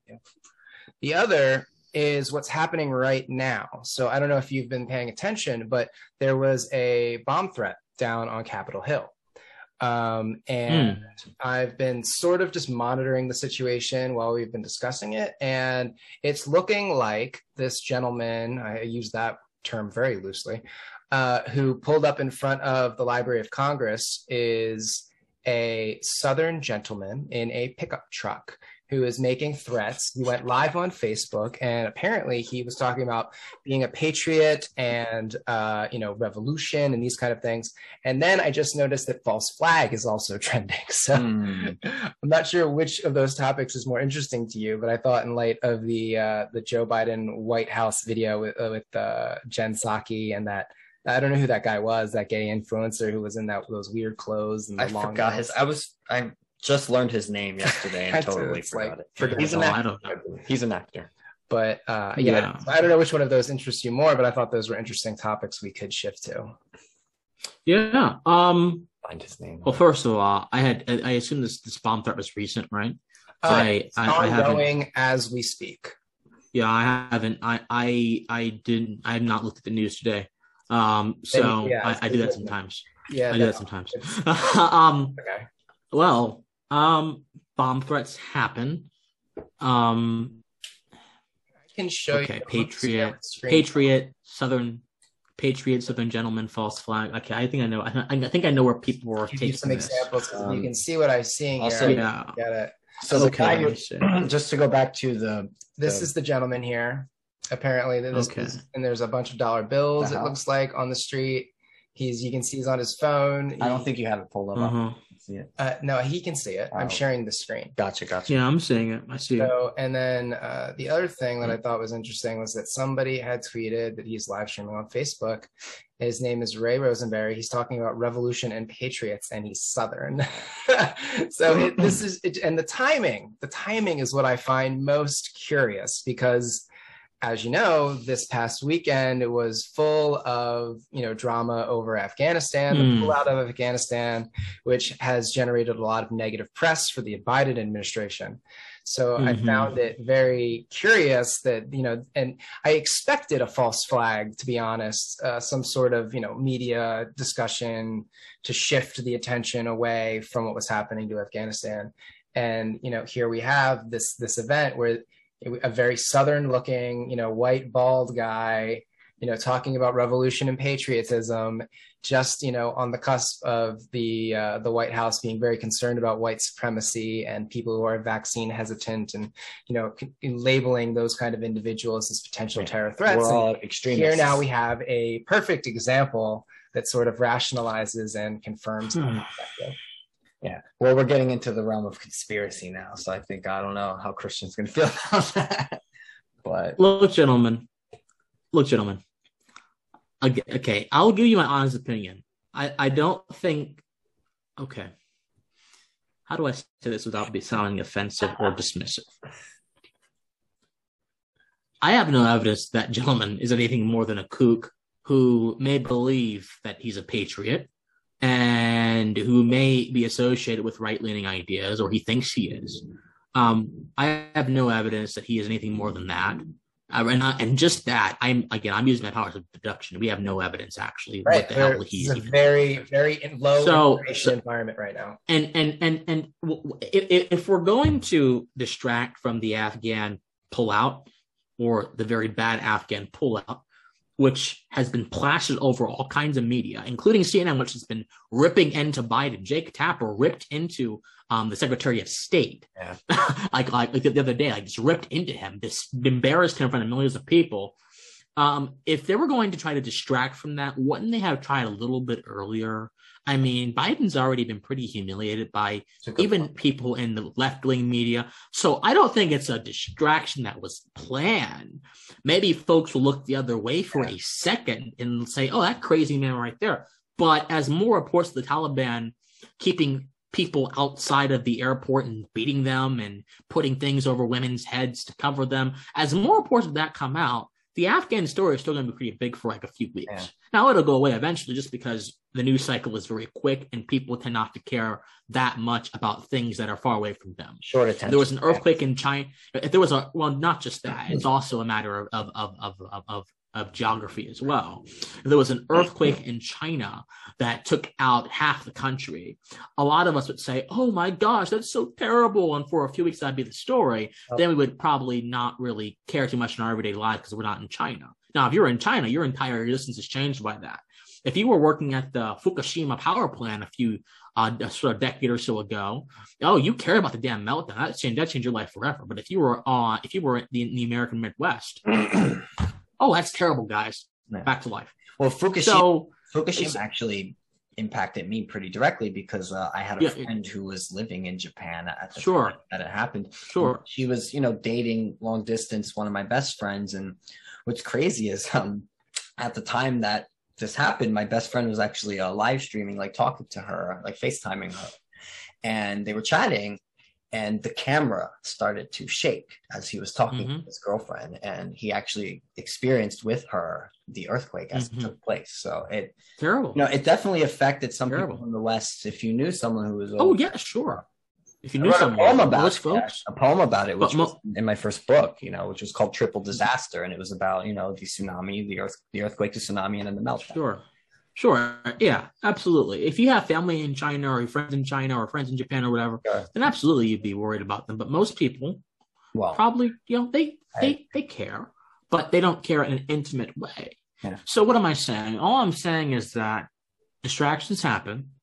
The news cycle is fast. I think that if this is an intentional false flag to divert from the Biden administration's failure, they could have done it much earlier before the media would tear it into him on all sides.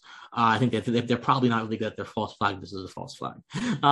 But it's most likely just some random crazy person who is doing random crazy things and should be regarded as that. Well, another thing too, really quick, is like the media doesn't, the media will just jump on these things. You don't always have to have something that's planned. Sometimes something will just happen and they see politically an opportunity to hone in on it. Personally, I think the George Floyd incident was a similar example. More and more people were starting to question the lockdown policies. More people were starting to protest for that. And I think that maybe had the potential to kind of unify people a bit. As soon as this unfortunate event happened, the media hones in on that and they plaster that everywhere. Did they have to plan it? No. I mean, obviously they weren't there to make the officer kill George Floyd, but they saw an opportunity in the event as it unfolded, and so they fixated upon it. So it doesn't always have to be a conspiracy where it's like the event is planned and concocted. It could just be something happens. Oh, that's convenient. Let's talk about that, to distract from this. Well, maybe, sort of, kind of, maybe. I mean, I think the corporate media enjoyed covering those protesters going into the Capitol after Whitmer's lockdown order. I think they enjoyed covering that because they could plaster them, paint them as crazy people. Exactly. So I don't think so. I don't know, man. The reason I don't like conspiracy stuff is because I want to stay as far away. I think speculation is the enemy of truth if it becomes the basis for a proposition. Speculation should be the beginning of trying to find the truth, which is what some conspiracy theorists think they're doing. But oftentimes they still have to connect a lot of dots, draw a lot of, lines and the points in the graph to get to their point. Some dots that may be explained by other things, others which may just be coincidences. I don't know. It's appeal to our sense of the unknown, as they do. So look, I'm not saying that every official narrative is correct. I think that some narratives probably be questioned. I think that it's possible that there could have been something ado with the Jeffrey Epstein situation. Probably was something to do. I mean, the footage goes missing. No one in the prison knows what happened. I mean, the guy reportedly was fearing for his life. Yeah, so I'm like, yeah, maybe, and maybe that. But you have to ask yourself, why is Ghislaine Maxwell still alive? Yeah. She knows just as much about him. She knows just as much. I think she has a dead drop set up. That's my opinion. I don't know if that's true. Obviously, it's speculation. A dead drop? Yeah. A doppelganger? No, a dead drop as in if something were to happen to her, compromising videos and pictures would immediately be released upon the internet upon certain people. So, and personally, if I were in her situation and knew the things that I knew, that's what I would do, especially if I knew that I might be in a similar have a similar fate as Epstein. But again, I don't know. I don't know. That is speculation. So, I will say that, but that's my personal, I guess, theory about the matter. But I've asked that too. Why is she still alive? So I don't even know if it's her. Frankly, you mentioned doppelganger. Well, there's again, it's a low information environment. We don't have any pictures of her. It's true. The written descriptions of her suggest that she's lost a lot of weight, that she's losing her hair, that she doesn't look like the same person, which are reasonable sort of things to happen to somebody under the stress in the position that she's under. But it would also explain, it would be very easy for people that are in the intelligence community, like the members of the CIA, the Mossad, whatever group that she's associated with, and there is indication that she's been associated with both of those groups. It would be easy for them to swap somebody out and put in a look-alike and just let the process play out. I don't know about. Are you familiar? Don't know about. I don't. Yes. I don't know. I don't. Is my point. Are you familiar with Whitney Webb? No, I don't know who Whitney Webb is. She's an independent journalist, and she's written extensively about Maxwell and about Epstein. And we recommend her work if you want to sort of get a more detailed. Who is she associated with? What website? So she's been on. She has been on a couple of different websites, but she's really just an independent journalist. Yeah. I thought Unlimited Hangout was one of the websites she was on. Okay. Well, look, I don't know anything about a doppelganger of Ghislaine Maxwell. Look, anything's possible. I don't have any evidence to suggest that that's what had actually happened. But anything is possible. It's not beyond the realm of credulity, given the amount of money and influence these people have. I think it's just I wouldn't put it past, anything's possible. I wouldn't put it past some of these people to do crazy things like this. Yeah, that's different. I don't think Epstein killed himself. That's my personal opinion. I think there's way too many red flags. Someone like that guy, when you really study him, and the fact that he had already been caught before and arrested and got away with this, and I think he was expecting to get away with it again. The hubris, the psychopathology that's obviously there.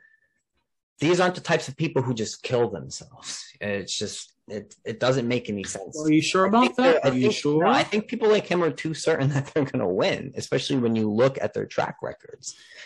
So we're not Epstein. It's suspicious. There are a lot of people. There are a lot of people who seem like they have it all put together, but inside they're just a wreck. Robin Williams was supposedly one of the happiest men in Hollywood. I understand. Hanged himself. Yeah, but Robin Williams wasn't a serial child molester. Running. No, of course. Obviously, trafficking rings. There are different degrees. There are different degrees of severity in certain actions. But the point is, we can't just psychoanalyze Epstein and say, yeah, he probably didn't kill himself. No, there are other reasons to believe there may have been foul play involved. Other like the footage goes conveniently missing. Yes. And the Attorney General investigates and nothing comes up. Yeah. I mean, there are other reasons to believe that there was foul play involved. But anyway, so I don't know anything about doppelganger. I try to stay away from this kind of stuff because I don't think that it helps us broaden our understanding at all. Like there are some folks in that Paul McCartney is not replaced by a doppelganger. Even though the voice sounds exactly the same, his saying sounds exactly the same. I mean, his height is almost exactly the same. That must be one damn lucky doppelganger. Yeah, so I don't think Tupac is still alive, or that Elvis is still alive. Yeah, they think he's still in Jamaica somewhere. I understand, but I think with the Epstein case, you don't have to even speculate on some of these things to see. Like you said, there are many suspicious things about it.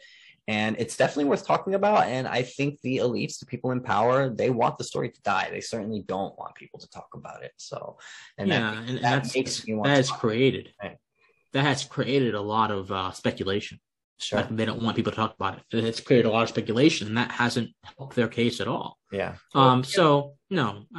We can totally shift gears to critical queer theory and talk about this. All right, so I found his name, the guy who did the White House video, the gay dude. He's an actor. His name is Benito Skinner. Yeah. You want me to pull up his I saw that video. Never even heard of it. Yeah, I'm sure, pretty much like a lot of us saw it because we weren't sure what it was at first. I thought it was satire until I realized that was actually Jen Psaki in the video. It was actually her. And I was like, oh, so I don't know what they thought they were trying to accomplish. I'll share the screen just so inclusivity, Brent, and diversity and stuff. And look how diverse the White House is. But do you think that that's what this, because this isn't like, mainstream homosexuality. This isn't like, be tolerant of gay people or queer people. And well, you could argue this is mainstream homosexuality, that people like him very much. I think it's what they're trying to present as the mainstream sort of homosexual or gay culture, but it's not, because most gay people are just relatively normal people trying to live their lives, not doing the super crazy gender bending, outrageous, like wearing the nails, like the bright colors, not, like doing all this like ridiculous, gender bending costumes and such. There are people who participate in it, but it's not what I see, at least in my experience in the gay community. It's not common, but it does get highlighted in terms of things like RuPaul's Drag Race. Yeah. We talked about this with Mikey in depth when we had him on. Yeah, well, I wanted to get Christian's perspective on it. Oh, I don't know. It feels my perspective. Yeah, your perspective. Oh. What did you think about this little video, for example, that went viral where he's I saw that video. I couldn't really care less. I couldn't really care less about it, in all honesty. I could get a lot of views out of being outraged over that. Oh my gosh, look at how they're depicting the gay people, and oh my gosh, we're all feminine. I could get a lot of views. I don't. If Jen Psaki wants to go and do this ridiculous PR campaign with this guy who is embodying almost every bad gay stereotype in existence, it makes her look even worse than she already looks with her persistent circling back and her dodging of basic questions. But okay, let's talk about it though. Okay, I do think on a more fundamental level, a lot of gay men. I'm gonna offend some people here. Dangerous rhetoric. A lot of gay men. I'm gonna assume you guys are not a part of this crowd. Provide the foundation for those stereotypes to happen. What do I mean?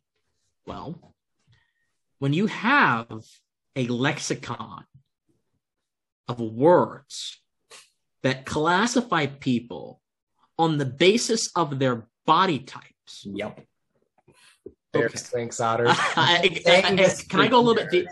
Can I go a little bit deeper? Go deeper. When you have a lexicon of words that classify people on the basis of their body type, and then you see that those body types, those lexicons play out in non-sexual areas, you shouldn't be surprised, because you have provided sexual gratification is one of the highest kind of gratification that a human being can get. You have provided the confidence of people to go and act this stuff out outside of intimate context, where, in my opinion, it really isn't even appropriate for that, in my prudish opinion. That's number one.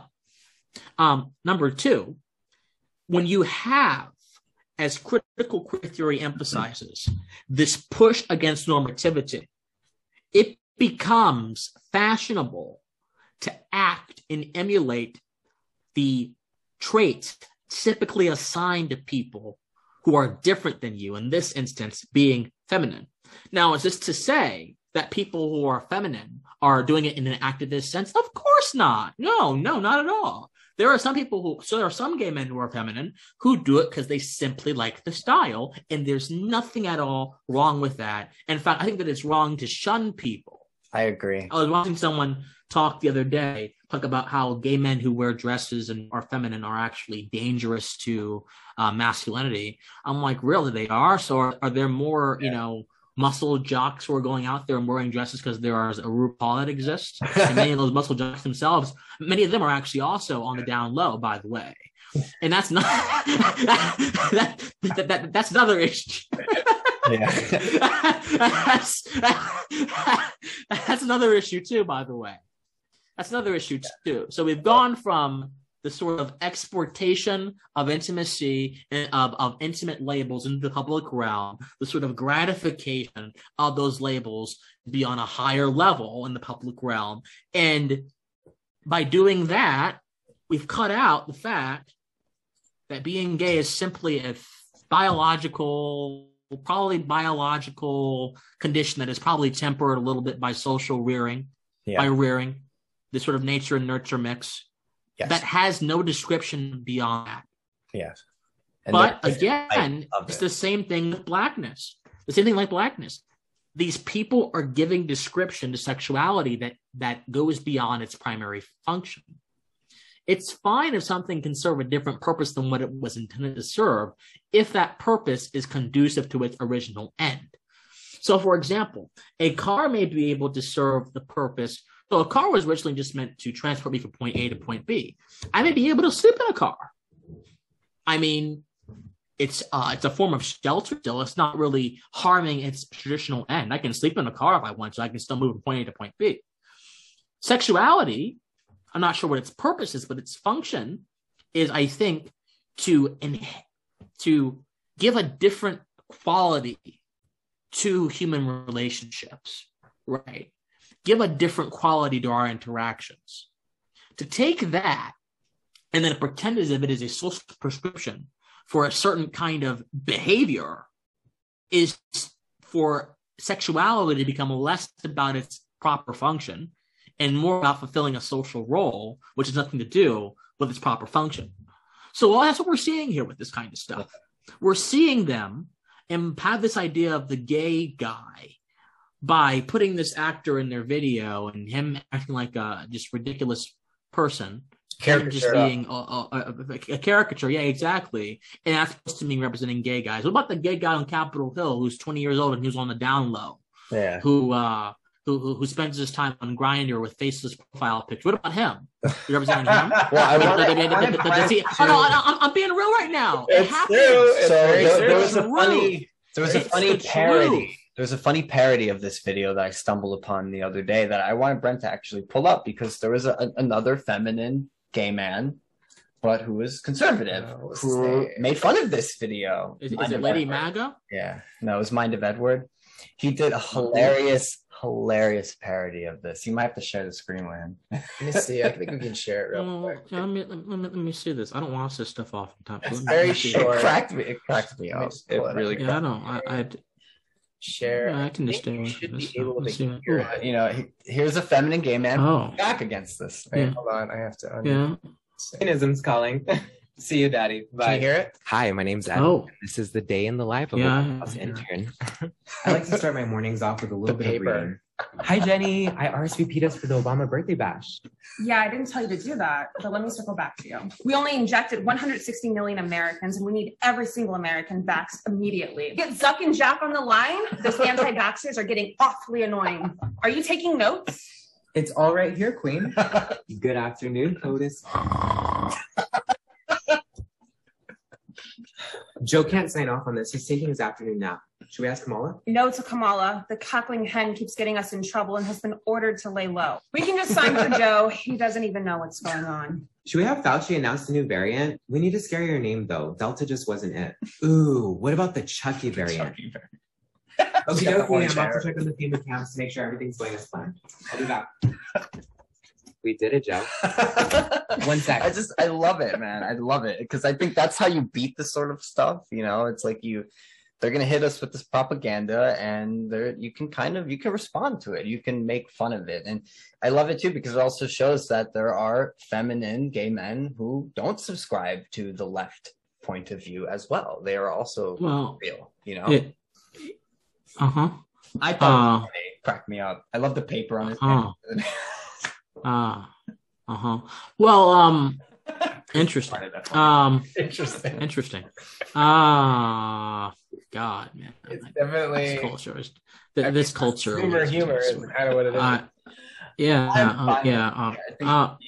Hey, I can't judge people's humor. I have a weird sense of humor myself, but hey, more power to him. He's obviously got an audience. He's obviously doing what makes him happy. So Christian Watson doesn't. So Christian Watson doesn't do comedy skits. No, that's not true. That's not true. That's not true. I like some kind of comedy. My kind of comedy is very weird. Like I think I think you're gonna get mad at me, but you watch Frasier, don't you? Who's Frasier? You don't watch Frasier? Way before his time. Never mind, before his time. What's a Frasier? Really intellectual humor. I love Frasier. Oh. It's a sitcom. Hey, spin-off of Cheers. Hey, I think that I watched this one video recently where this person was proclaiming to exorcise Lucifer from someone's body, and they had like a 25-minute conversation, like a casual conversation between the pastor and Lucifer. Lucifer's rather civil, you know. It was some church in Africa. That's pretty hilarious to me. Then there was this other pastor down in Jamaica who was like dealing with this woman who allegedly was possessed by her mother-in-law. And the mother-in-law was speaking to the woman, and the pastor was like giving her COVID allegedly. Like there was one point in the conversation where the pastor said, "Get ready for COVID," and just like blows in her direction, and like she like goes and falls down. Like I'm into weird stuff, man. That's interesting to me because it's just like, how can people just sit here and give this woman money every Sunday and listen to this dysfunction? This is ridiculous. That's what gets that kind of stuff. And there was this woman who was in the gas station screaming about free water that one time, you know, and she went to a conversation about slavery and how reparations were needed because the black folks built the pipes under their building, and she was demanding free water. I just like weird stuff like that. Stuff that just boggles the mind. Things that are just ridiculous. Into that it just makes you think, what the hell is going on? That's my kind of humor. So I can't judge people if they want to see, James Charles wannabes go around in the White House and, with the nails and whatever. I can't judge folks if they want to see that kind of crap. I mean, Jen Psaki probably isn't that kind of crap. I can't judge folks if they want to see that kind of crap. I didn't find the original video funny, to be honest. I found it kind of insulting with all the serious things happening right now. But the reason I found that funny is because it takes those serious things and it even addresses them in the video, but it's parodying their comedy with other comedy. I'm not. Which I found seems like a nice man. Yeah. Seems like a nice man. Get him on the show. Let's talk. Ultimately, though, I think that it all comes down to this. We have to stop conceptualizing gayness as a social condition. Yeah. We have to stop conceptualizing it as an abstraction. It needs to be conceptualized as simply a biological function and nothing more, and let people go from that point. We have to stop conceptualizing it on a higher level. We have to stop giving importance to so many things. I think that we have a culture that is dominated by the carnal senses, that is dominated by the overindulgence in the carnal senses, and that really disables us from being able to see things on a spiritual level, being able to see things in terms of the values they represent, in terms of their relationship to human nature, which is which is the platform for human action, which is the result of everything we're seeing right now. I mean, there are just a lot of principles that are being ignored because we want to see men with glitter on their fingers or with purses, and we think that means something revolutionary. No, it means that someone has a sense of style that some folks like, some folks don't like, and I mean, it's neither right or wrong. It's just a sense of aesthetics. Aesthetics is a very open-ended thing, in my opinion. Now, there are certain things, in my opinion, that are probably more approximate to beauty than other things. I think there are some ideas, there are some appearances that we can probably discern. Okay, how does this fulfill our idea of beauty? And does our idea of beauty mean anything? So, like, for example, people who have proportional faces, and they typically are considered to be closer to the idea of beauty than someone whose face is not proportional. Does this mean that this is the case all the time? Does this mean that there are folks who are not attractive who don't have? No, of course not. There are plenty of folks who are very attractive and are very, nice looking who don't have proportional faces. I mean, so Teen Wolf. So what was his name again? Yes, I don't like jog of like heading in. But so, yeah. So like Tyler Perry. Wait, no. There's you think about Tyler Perry. No, I totally missed Tyler Posey. Posey. Yes. I said Tyler Perry. I'm like, there's nothing wrong with Tyler Perry. No, not Tyler Perry. So it's just like we have an idea of beauty that is approximate to a physical condition, and then the idea of beauty that is, so there's the physical condition, and then there's how we take it. So most folks probably agree that Britney Spears, even now, but especially in her prime, was probably a pretty attractive woman.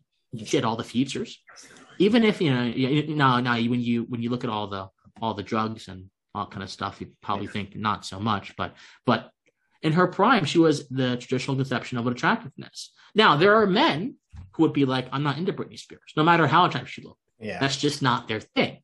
So there's the physical approximation to beauty. Then there's how we interpret that approximation to beauty. That's the subjective part. And getting back over to the gay thing, there's a sort of physical approximation to what being gay is, i.e. being attracted to men, and how some folks interpret that. Does that mean I wear handbags? Does that mean I go out and put nail polish on? Does that mean I go out and I put makeup on? That's the subjective part. And that's the part that people have to figure out themselves. Yeah. But I would encourage people to make sure their actions are as approximate to the proper function of a particular concept, in this instance sexuality, as possible, to avoid going down rabbit holes that do not logically follow. That's the problem here. Jen Psaki obviously does not conceptualize gay men outside of abstractions or outside of stereotypes. Or if she does, she's doing a poor job of showing that she does. Yeah. By having that man go into the White House and do that silly stuff. Well, that's my thoughts on it. Administration is, to be honest. That's my thoughts on it, but I don't feel like anyone represents me as a gay. I mean, I don't. There's no one who represents me because they're gay or I'm gay. I don't believe in that stuff. Yeah. I represent myself, and there are some gay men who I can get along with, and there are many others who can't stand me and who I can't stand. Yeah. And it depends. It's not because they're gay; it's because of who they are as a person. So that's how that's how I can't be around most gay people that I've met in my life. You did a series. I can't be around. You did a series of tweets a few days ago, so I was going to read tweets from you. Go on. I'm like, let me let's go. Oh, that's fine. They're kind of related to this, and I guess they're related to a lot of superficiality you find in mainstream gay world, etc. But you said, I get asked if I ever had any difficulties with being gay ever since I came out at 14. Oh, you came out so young. Yeah, it's very young. Yep. In truth, I've had almost zero issues with family/friends accepting me. All of the problems I've run into from that point until now, ongoing, concern other gay men.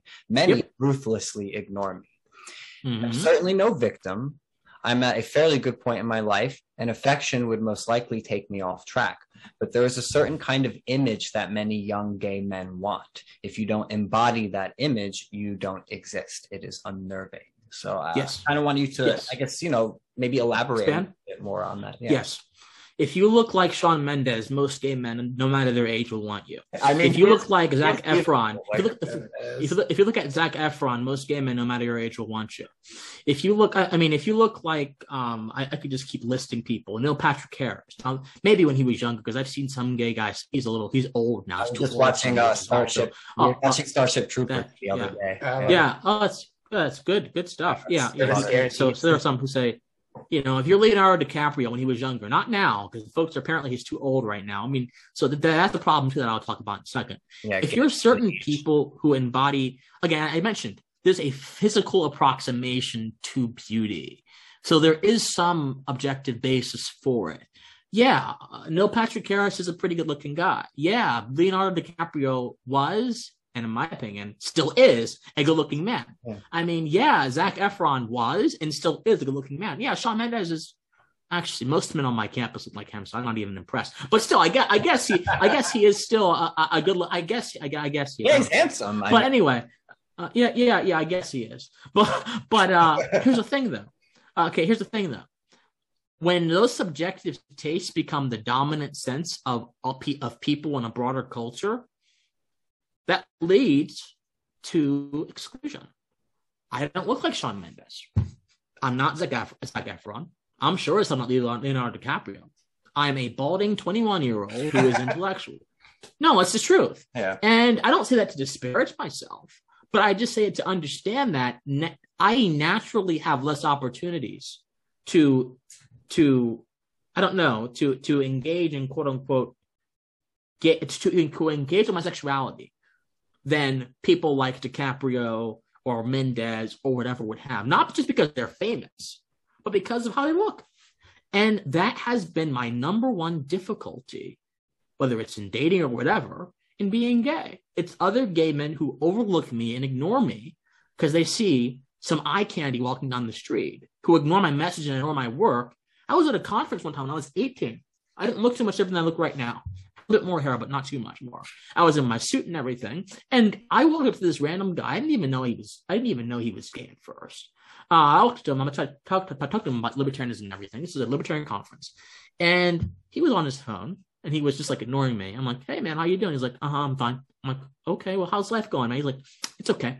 I'm like, okay. So how are you enjoying the conference? He's saying, it's fine.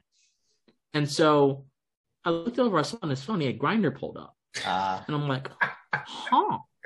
Then I saw a different guy, broad-shouldered, 6'1", walk up to him, and he put his phone down, immediately engaged conversation with him. And I just looked at that for 15 minutes. I'm like, ain't that something? Yeah. Ain't that something? Now, is that an individual who I would want to know in my life anyway? Probably not. Probably a Horst Hallow show who will be chasing young boys when he's 40 and 50 years old, like a lot of mentally unstable gay men tend to do, because they can never settle down and find someone. There's definitely an obsession with age, and beauty is associated with youth. Yes. So maybe it's not someone who I want to know, but that interaction has played out in my life. In almost every single interaction that I've had with a gay man in my life, I've met many. One of my best friends. All of them. One of my best friends. Almost all of them had the same problems as you. He's always struggled with his weight. He doesn't conform to the perfect aesthetic of what people. We've had many discussions about this. He used to accuse me of having pretty privilege and stuff, but. You do. Thank Both you. of you do. Both of you do. I mean, it's. But look, here's the issue. Here's the issue here. The thing is, he himself overlooks guys who look like him, and I love him. He's one of my best friends, but he himself was, basically falling for this same thing that he is saying that other people do to him. He, and I've asked him this before. I'm like, would you date someone who looks like you? And he couldn't answer that. So it's like. Look, if you find that this is a problem in the community, then maybe you too should reassess what you find attractive and why you find it attractive. If you find that people I'm not. Well, I'm not talking about you. I'm just talking about, anyone who might have this issue in general, and a lot of it is societal, it's cultural, it's like we see these models and magazines and movies, right? And like even in movies, they'll have a character who's like supposed to be the ugly one, and of course they're not ugly, and they look like they look flawless. Like I was thinking of a Ready Player One with the girl character. Oh, the girl. Yeah, he meets the girl character, and she's all like, "Oh, I'm ugly," and it's just because she has a birthmark, and really she's like stunning. It's like, and I think that warps a lot of people's self-image, but it also warps their own taste too about what they're looking for. So. I don't know. I don't know what to do about that sort of thing. Oh, well, no one knows what to do about it because I think everyone is guilty of it. Yeah. Maybe even myself a little bit. Now, I like to think that I do my best to look at people's hearts, and I have talked to men who most folks would not consider to be physically attractive. I consider them to be attractive because I found their soul attractive, right? So that Jesse McCartney song, right? I don't want a pretty face. I want you and your beautiful soul. I've met Jesse too. Kids. I've met Jesse. You met Jesse. I've met Jesse. He played a concert at my university, and I snuck backstage because I'm a huge fan. And I actually got to meet him. He's a very nice man. He's like, I saw you dancing and singing all the lyrics to my songs, dude. That's cool. He fist bumped me, took a picture with me. Oh yeah, he's a nice man. Not famous anymore, but he's. I remember him. You know, when I was young, I remember him. I thought he was cute. I wasn't into his music. Man. I was into metal and stuff, but he's a nice man. But like. That's now, of course, he talks about Beautiful Soul. Then a few years later, he talks about girls shaking their butts on his face, you know, and that becomes a hit. So I mean, so it changes. It changes, right? It goes from the idealistic to catering to the physical sometimes, and going back to the idealistic because the physical itself will not satisfy you. I mean, having random sex just doesn't satisfy you for a very long time. I know a lot of people. A lot of gay people on my campus who are out there having sex every night. And I'm like, part of me is like, how are you doing mentally? It's like, well, I'm still depressed. You know, I sit inside watching YouTube videos all day to get my depression. I'm like, but what about all these men you're talking to? Aren't they, you know, on Tinder and stuff? What's going on with that? He's like, well, sometimes they'll talk for me for a while, then they'll ghost me. Sometimes they'll be mean to me. I'm like, well, what's going on, man? Why are you giving yourself to so many people? So I've learned to just appreciate a few things. Number one, I'm never going to have someone completely ignore my ideas because they're distracted by my looks. Well, actually, they might be distracted by my bald head, which for a 21-year-old is pretty scary. Hey, bald's a look, man. Most of the time. Well, I appreciate it. I think some men can pull it off. Other men just shouldn't have bald heads. But most of the time, I don't think people are going to be distracted by that. So that's one thing. Another thing is that I don't want people in my life who are that physically driven. It's fine. We all have human desires. It's fine. But if that's the main thing, if you violate someone's human worth by how they look, then there's something wrong with your value system. Yeah. And by extension, there's probably something wrong with you. And number three, I want to avoid the rat race of trying to maintain an image that has gotten people to like me, whereas they don't maintain that they don't want to see the other image, which is the image of my heart, which can probably be a little bit more consistent than other things in my physical body, because age does have an impact on your physical body. So for those reasons, I think about it sometimes. I think about how a lot of gay men just exclude me or ignored me, especially a lot of these gay conservative people. All of them are like, well, I'm a gay conservative. I left the left. And then, you know, I'm like, okay, man, let's talk about this stuff. And when we talk about it, they're like, oh, they're like, well, you know, I don't want to really talk with you. I'm like, why not? Why not? It's like, well, you know, I'm busy. Next thing I know, my friend's like, hey, is this guy talking to you? I'm like, no. He's like, well, he's in my DMs. I'm like, aren't you straight? They're like, yeah. I'm like, what? So look, it used to stress me out a lot. And it still kind of pisses me off, but you know, I can't worry about it, because ultimately, what can I do to change that? I mean, I am fine with my weight. I'm actually very happy with my body. I'm fine with my baldness. I'm fine with how I'm eating. I mean, I eat like vegetable stir fries and baked chicken. I eat very healthy most of the time. Sometimes I cheat, but so I'm like, I'm largely fine with myself. And if there are a lot of other people who are not fine with me because of how I look, what the hell can I do to change that? I can't. And stressing myself over it is probably not going to be to the betterment of my mental health.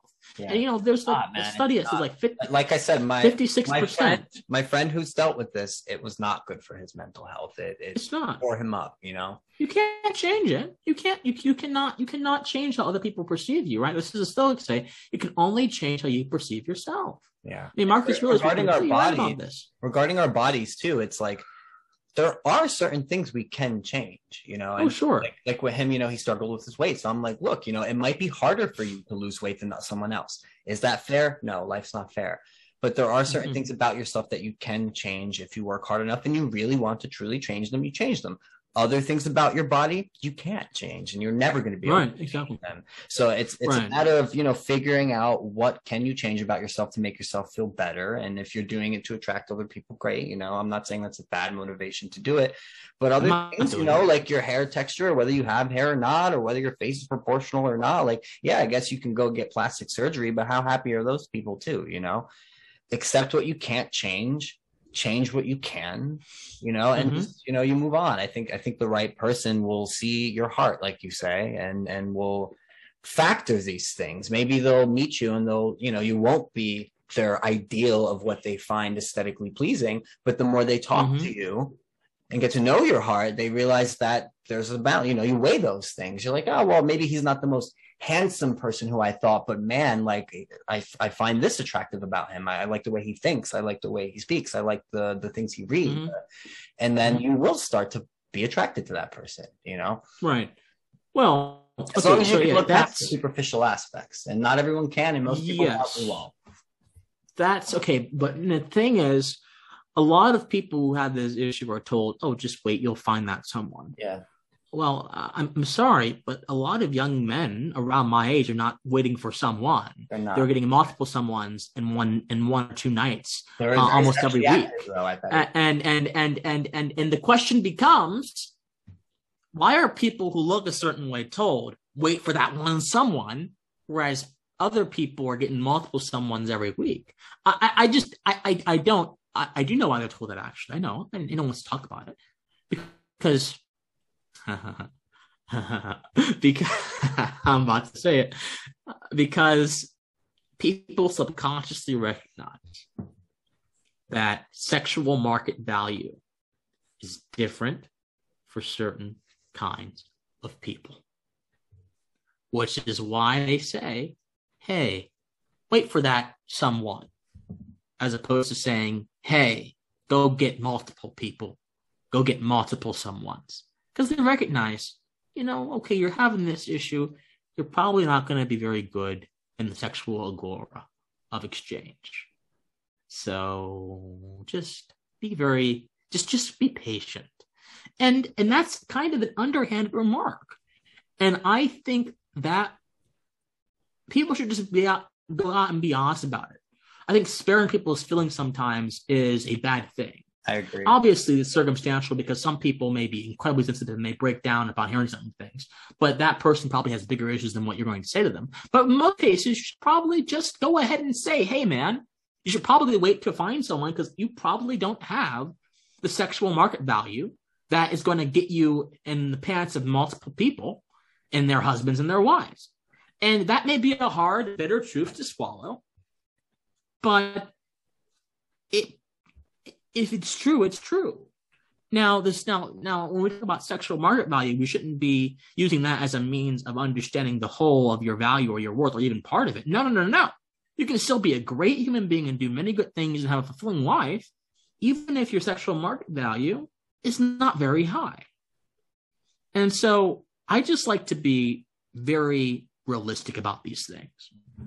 And I know that a lot of folks my age are not looking for some balding 21-year-old guy who talks about philosophy all day. That's not what they're looking for. And guess what? That's fine. Hey, that's fine. But if people say that you had a hard time being gay, I have, for that very reason. Not my family and my friends, they don't care. They don't give a damn. But other gay men, I have never interacted with so many mean-spirited people in my life. And those I have found in gay circles. Never. Get ready for it. You're moving to DC. I'm planning to go up there, but it's probably going to be worse up there even. I have been actually. Yeah, so Brett lived there for a few years, so he has a little experience. I've been interacting with all kinds of people, man. I've interacted with homeless folks, politicians, cab drivers, business owners, all kinds of people. And I have never met any more, just heartless, catty, and shallow people, catty than I have younger gay men. I've never in my life. And women like me. Women do like me. That's not a secret. I've had women come up to me and say, "Hey, Christian, what's up? What's going on, man? How's it hanging?" And look at you with those eyes. And I'm like, darling, I'm sorry, I can't do it. He's like, why not? I tell them, I'm like, oh. So, I'm always surrounded by beautiful women. Yeah. But, I can't do anything with it. So, people say, do I have self-hate? No, I don't have self-hatred. No, I have no problem being attracted to men or being black or whatever. But do I wish that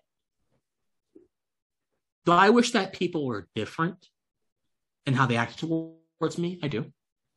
I really do. But ultimately, man, what do you do about it? Yeah. What do you do about it? Do you sit around and complain all day, or do you get out and you show your gifts to the world? If you get out and show your gifts to the world, you're going to be better off than someone who sits around and complains about it all day. But also, look, I think there's something to be said for showing your gifts to the world that does make you attractive to people who may not have found you attractive otherwise if they didn't know that you had those gifts. So. Hey, Stephen Hawking had a wife.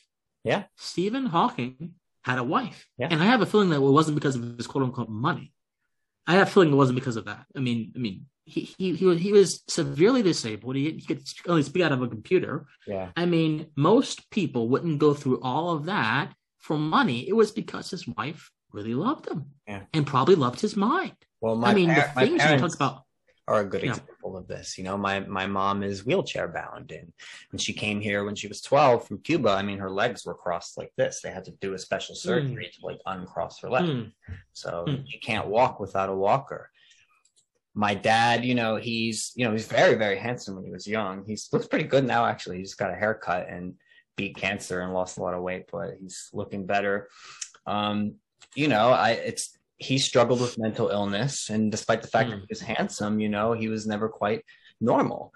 And they found each other, and they were perfect for each other. It's like no one, I don't think, in the world could have, accepted the other in the way that they accepted each other. Mm-hmm. And, and when you think about it, you're like, how many other people would deal with that? And for all these years, he's been there for her, helping her. And I think she helped him in ways that, maybe he doesn't realize yet. But it's, I think there is someone out there for you, and for anyone. I think it's very nice of you. I think you shouldn't dwell too much on it. And so I agree with that perspective. I think, just give your gifts to the world. And I think the person who recognizes that, they're going to fall in love with you for that. And they won't just look at your image. And obviously, you're going to want someone to be attracted to you sexually, but it's not the totality of what makes a strong relationship. It isn't. My parents probably haven't had sex like since I was born or something, so there are many things that hold a relationship together for years and years, and sex is not the only factor. It's just one. But exactly. Right. That is correct. The physical attraction you mentioned is very important. And, I don't know, man. There's something about melding the spiritual value one has for someone else with physical intimacy. There's something so special, so magical. I think cuddling is like you're connecting. Honestly, cuddling is great too. Cuddling is great too. It's way more important. Cuddling is great too. Cuddling is great too. That's nothing against that, but there is something very special about connecting to someone that you're already connected to on an emotional level. Then cementing that with the physical relationship is just something so magical that kind of cements something between those two people. And so that's something that every human being should experience once in their life. And many human beings do experience that regardless of how they look, but I think certain kinds of people experience that a little bit more. Well, okay, maybe not that, because most people who are hooking up are not getting that. But there's a trade-off. Like you said, how many of those people are truly happy just because they're very active and they have that sexual marketability and they end up sleeping with all these people? They end up living, a lot of them, very shallow, hollow lives. And you find that in the gay community often. And like you said, it's why many of them, when they start to age, they can't accept it, because they can't accept that their sexual attraction is now going down, and physical attraction, and they become very unhappy people. It's like, whereas if they would have just kind of settled down and stopped trying to sleep with all these different people and just commit to something, they would have built something that, that has value and longevity to it. And I think that's why there's so much unhappiness. And it's also a bit of a double-edged sword too, because as somebody who, I was a young catty gay man who was sort of obsessed with physical appearances in my youth more than the intellectual or emotional content of the character. And one of the things I noticed, in the dating realm was that I couldn't be honest with a lot of the guys that I was dating, or as soon as I did open up and I was honest about, my interest in conspiracy theory, or maybe I was critical of the state policy of Israel, for example, or the fact that, I was interested in a certain politician or a certain, intellectual, whatever it was, as soon as that would happen, it would sort of it would make me instantly less attractive to the individual who had not known that about me, and I'm not one for self-censorship, but I can see how it would cause people to sacrifice parts of who they were in order to pursue a relationship with somebody who maybe they were physically attracted to and was physically attracted to them, but who knew they could not be completely honest with that person because, they weren't into that, whatever that happened to be. That's right. So in a way, it's a double-edged sword. And I think it's definitely serve you in the long run, because I have no doubt you will find your special person that you will spend your entire life with, just because you're so fucking awesome. You're 21, man. And you're young. So much time. I didn't meet Daniel. I was 32 when I met Daniel. So I was 24, right? Going on 25. Wow. Yeah, you were. Look at that. And my first relationship, I'm rare. My first relationship with a man lasted 5 years. I'm looked at as a unicorn. Jesus. Yeah, and I've only been with 4 people. And so when I meet gay men and they find people. Yes, exactly. So I've always been, oh my Lord. Look, I was raised on some more traditional values. I was raised Catholic, and I did I'm not religious anymore, although I consider myself very spiritually inclined. I internalized a lot of those values. I've always been more modest, and yeah, I don't mind taking my shirt off on the internet now, and and I enjoy it, and it's nice, and I it's obviously nice to be desired by people. Everyone wants to be desired by people, but at the same time, it's I was never one to go out and sleep with a whole bunch of people, even though I guess I would have had the sexual marketability to do that. I chose not to do that, because from a very young age, I already knew or suspected that wouldn't make me happy, and that it was hollow. You also get to avoid a lot of sexually transmitted diseases. Yeah, but really, it was just I wanted to be in a relationship. I found I was better when I was in one, and I didn't want to throw myself into some miasma that could become an addiction even, and that's what happens to a lot of gay men too. And I was witnessing it, and I knew some people who were already doing that. So I knew very young that I was this is probably not a smart thing to do. And yes, I could have had them throwing themselves at me. I chose not to do that. I chose to find something that had longevity to it. And that's just me, there's obviously most gay men. I don't think a lot of them aren't like that. I think a lot of them, they want to have the they're not, Daniel. They're not. They're not. So, no, they're not. So, look, when I first started meeting more gay men through Brent, because he knew a lot of them, I was never immersed in a gay community where I'm from in New York City. Neither am I. But he lived in New York City and stuff, so he knew a lot. And I would meet them, and when they would find out I've only had four partners, they're shocked. It blows their mind. They can't even fathom that. They don't understand it. They're like, how is that possible? How have you only slept with 4 people? And it's because I chose to. They don't get it. It doesn't make sense. Yeah, I've had no partners of any kind. So they look at me even more. I've had one tell me, Christian, you need to go ahead and hook up so you'll be experienced. I'm like, what? Man, why do I want to share myself with someone who's not? And these guys are out here doing crazy stuff on the internet. I've seen what they do. No, I don't want to.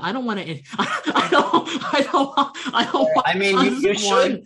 Look, I'm not going to say you shouldn't explore and maybe meet someone, but yeah, at least like them, even if it doesn't turn into a relationship, the that's always in between my first relationship and Brent, I slept with 2 other guys, and those things didn't turn into long-term things, but I did legitimately. I liked them, and the experiences were important, transformative experiences for me, and they helped me grow in certain ways, even though they weren't things that turned into a long-term relationship. They did give me that experience that I think I needed And, I talked to them, I got to know them, and through that process, I realized that they weren't the right people for me, despite, the fun that we had for the brief time that we had it. So there's value in that too, man. There's value in that too. Some people have the ability to have those kind of intermittent experiences. Yeah.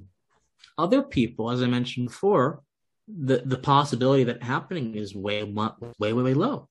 So, I mean, these are the kind of things that certain people get to experience that others may not have the likelihood of experiencing at their rate. Yeah. And they have to go ahead and dig and look and deal with all kinds of even more rejection than other folks will have to deal with. Yeah. So it almost seems easier if one is not a masochist to simply not do anything with anyone to avoid all the pain and trouble that comes with even trying to get the foot in the door in the first place. And just as many folks have been saying, wait.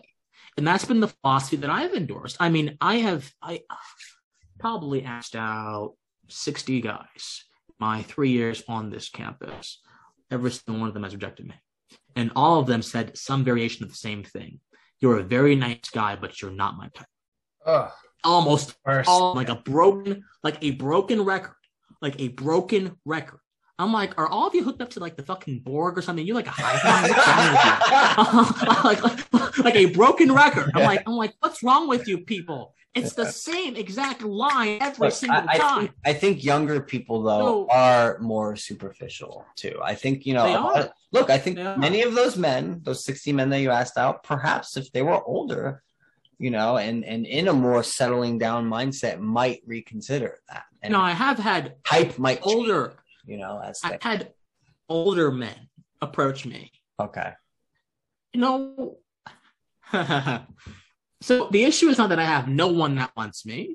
I've had some people around my age that were like, okay, I'm into you. In fact, I was in the Goodwill shopping the other day, getting some clothes. I'm like, that's where I get my clothes at the Goodwill. I got everything in the Goodwill. Nice. I got some nice suits from the Goodwill. So it's all nice stuff. Some of it still has a tag on actually. And get it and there was this guy on the cash register. Very obviously gay, had the pride earrings on, was like in his mid-20s. And I walk up to the cash register and I'm with someone else. And he's actually looking at me the entire time. He's rigging up her order. And I put my stuff on the cash register. I'm like, what's the hell's going on? And I got about maybe $80 worth of merchandise. This individual looks at 7 items and says, I got your total already, and half my items are still in the basket. I'm like, huh? He's like, $7. I'm like, huh? Yeah, $7. and he's like, just like staring at me, and I'm like, am I getting hit on right now? What the hell? And so I was kind of freaked out. I'm like, "What? This just doesn't happen. What's going on, man? Is this man blind or something? What's wrong with him? What's wrong with him?" So I'm like getting my clothes out. I'm like, "Get out of here!" And like my girlfriend's like, "Oh, Christian," she's just smiling. I'm like, "Get out of here, man!" And so I'm just like, I get myself in the basket and we just go out. And like we put the stuff in her car, and I'm like, "What happened there? I just got $80 worth of stuff for like $7. What's going on?" She's like, "He likes you, Christian." I'm like, "What? What?" Shocked. Some sort of joke. And so she makes me go back into the room and to the store so I can put the cart back. And so when I do that, he looks right at me, he just turns right towards me and he smiles. I'm like, oh Jesus, what the heck's going on in my life right now? And I like wave and I walk out quickly. He follows me actually and looks around for me. I'm like, what the heck just happened? And for the past 2 weeks, I've been thinking to myself, did I just get hit on? I'm still in shock. That's what it was. So. Was he cute? Did you like him? Yeah, he was okay.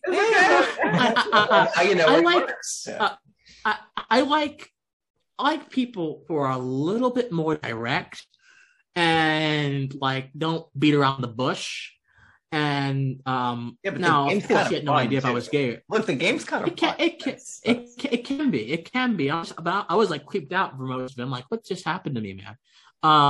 So that was something. It was interesting. And so I've kind of experienced a lick of that sexual attention, I guess, that a lot of people who are way more attractive than I am get all the time. And I'm like, imagine, okay, multiply this guy by 5 or 10. And imagine if almost everyone around you saw you in the same light he saw you. How would you feel, Christian Watson? I would say, well, I guess it would feel nice for a moment because I would have, I would be able to do things, I guess. But ultimately, that guy didn't know who I was from Adam. I could have been anyone. Yeah. I could have been any kind of person. I could have been a killer. I could have been. What was that famous? I could have been Ted Bundy. Yeah. For all he knew. Legit. And yet he essentialized my being to my appearance. Yeah. I would feel pretty violated. There's a danger. If that was my experience. I would feel pretty violated. That was my experience every single day. I would feel violated in my humanity. So it felt nice for a moment. Then I'm like, Christian, what are the implications of what just happened? Of course, you philosophize it.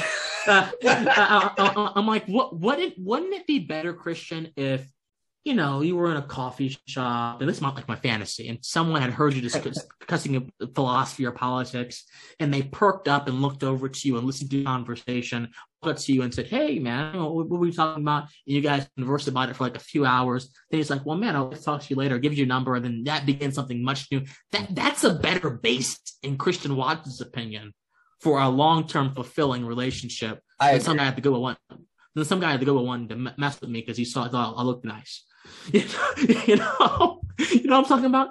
So it's not like that I don't get any attention. I get some, and I've had some younger guys, like around my age, 21, 20, want to do stuff, and even in those experiences, they have been totally motivated by physical sensations.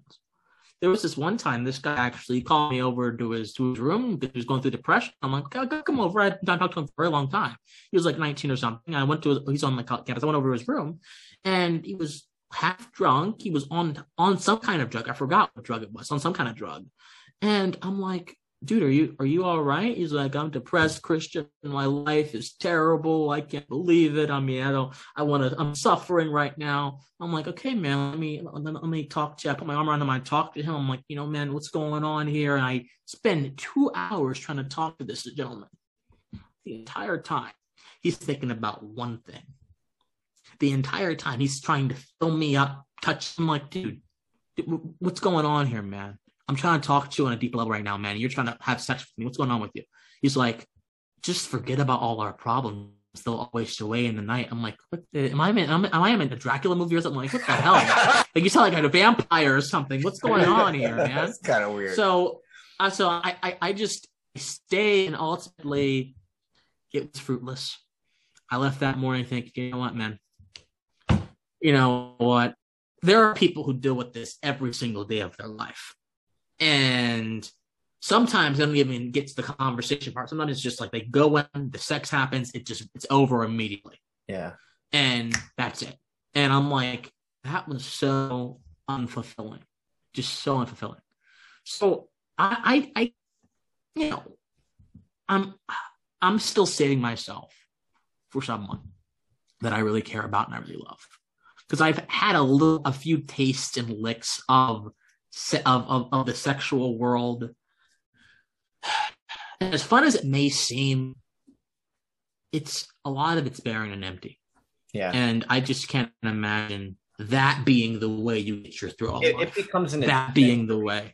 It becomes a form of escapism, like that guy was saying, let's just forget about all our problems and stuff. Yep. People definitely use this as a form of escapism and whatnot. But those older men, though, I mean, a lot of them are into me, and I'm like, it could be my grandfather, man. My father, man. Yeah, I mean, I've had a bunch of older men creep on me. Like, how would I explain this to my family? He's like, well, they don't need to know me. You a grown man. I'm like, hold on, man. If I'm gonna have you in my life, you have to be subtle. I have to know my family, and everything. Like, oh, don't f them. I'm your family now, man. I'm your family now. It's just something else that I cannot repeat here. But he's like, I'm your, you know what now? I'm like, no, you're not him. What? No, you're not. What's wrong with you, sir? What's wrong with you, sir? Excuse you? Okay. What's wrong with you, man? Okay. Anyway, so That's that. I don't want that. So I guess if I really wanted attention, I could go out and get it, but not from the people. And you're right. There are people who want to give me attention that I don't want anything to do with. You're right about that, Daniel. If I wanted the attention like that from a certain kind of people, I could get it, I guess. And obviously, I wasn't even trying to get attention in that damn store, but that just happened out of nowhere. Yeah. But it's not like I can go down with my shirt off, walk on the street, and I'll turn heads. I'll probably make a few people want to puke, but I won't turn heads, right? So it's different. It's different. It's on different levels. You know what I'm talking about? I mean, and look, I'm fine with my body. I'm happy with how. If you want to get shredded, you can get shredded, Christian. You can get shredded. It's work, though. That's the thing. I don't. Oh yeah, it would get me a lot of attention. You would have to really want it, and I personally, I think working out just to look good is like always the bad, sort of the wrong reason. The wrong reason to do it. Like that should be like a secondary thing. It should always be about. So exercise. I do cardio. Yeah. I do cardio and muscle training. Well, I do the stair machine. That's muscle training, I guess. That kind of stuff. So I can be healthy. Yeah. So I'm not dealing with health issues when I'm 50 and 40 and 30. That's the reason you do it when you're in your 20s. It's better for your mood and it increases your longevity and also your quality of life mid to. Yes. I think it helps with the mind too. It helps you focus. Exactly. Yeah. So I don't get involved in the extreme bodybuilding that some of my friends get involved in. That's good for them, man. That's good for them. I support them. They look great. There are worse addictions to have than a fitness addiction. That's for sure. So I'm sure there's worse. I just don't get involved in that. I don't. Because I'm not sure I have the time for a rigorous fitness rigorous muscle regime. You might not, but you might not need it right now because that's not where you're going for. You're trying to develop yourself professionally, and along with how developing yourself physically can also increase your sort of sexual market value. Increasing yourself professionally will also increase your sexual market value. Yeah. So, I think for men, just ask Hugh Hefner. Well, yeah, exactly. He's a good example.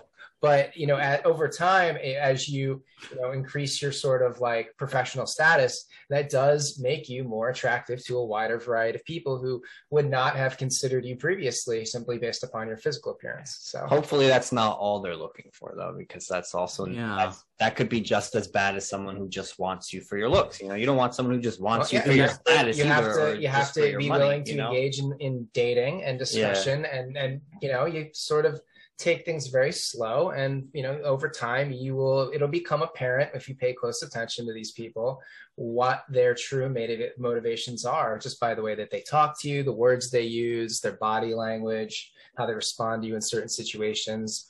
And if you pay close enough attention, you'll be able to tell, okay, this person likes me for me, or okay, this person likes me for my money, my body, like what I can get for them, and it emerges over time, but it's something that you have to learn through experience, which you don't have as you're still very young. Yeah. But getting that experience either, and I'm not saying obviously to go like sleep around, but I think you should go back to the thrift store and go talk back to the guy. I don't know. He had the prior earrings, so I don't know. Whatever. Just go have a conversation. Go out to lunch. He might find out that Chris is maybe he's a crazy psycho lib, but at least that experience. Oh dear. It'll be something that he's gonna be like, conservative commentator. This is over. I want nothing with you. So. Oh, you're a mess. You're a mess.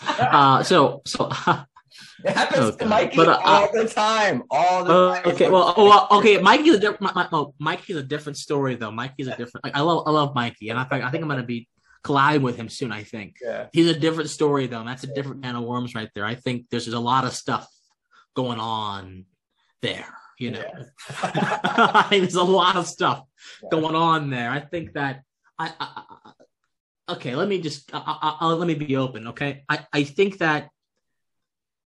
I think Mikey enjoys making some of these guys uncomfortable by talking about issues that they think are sacrosanct. I think he enjoes that. I saw his recent tweet about how the leftist was crying and everything. I think it's part of the test, right? If you can't deal with this issue, this political issue on the first date, Why would I want to have something more deeper and meaningful for you? I think he enjoys that process. And that's not a bad thing to enjoy, by the way. I think that it's very important to actually have that process. Yeah. But I think he enjoys it a lot. And so I don't think he definitely gets a kick out of it. But hey, we get great stories out of it. So, but I have been on one date in my life, and I dated it was a Marxist, actually, a card-carrying Marxist who was a fan of Slavoj Zizek. And actually spent Zizek. A lot of Zizek, and actually spent a lot of time bad mouthing Jordan Peterson and everything. Really? And so when I told him I was libertarian, he's like, "Oh." See, so before the date, I told him I was really into philosophy, and he seemed concerned. He's like, "Okay, on the date, please don't destroy me with philosophy." I'm like, "Huh?" Like, don't do that, please. I'm like, I don't think I'm going to destroy anyone on the first date. Maybe that comes later, but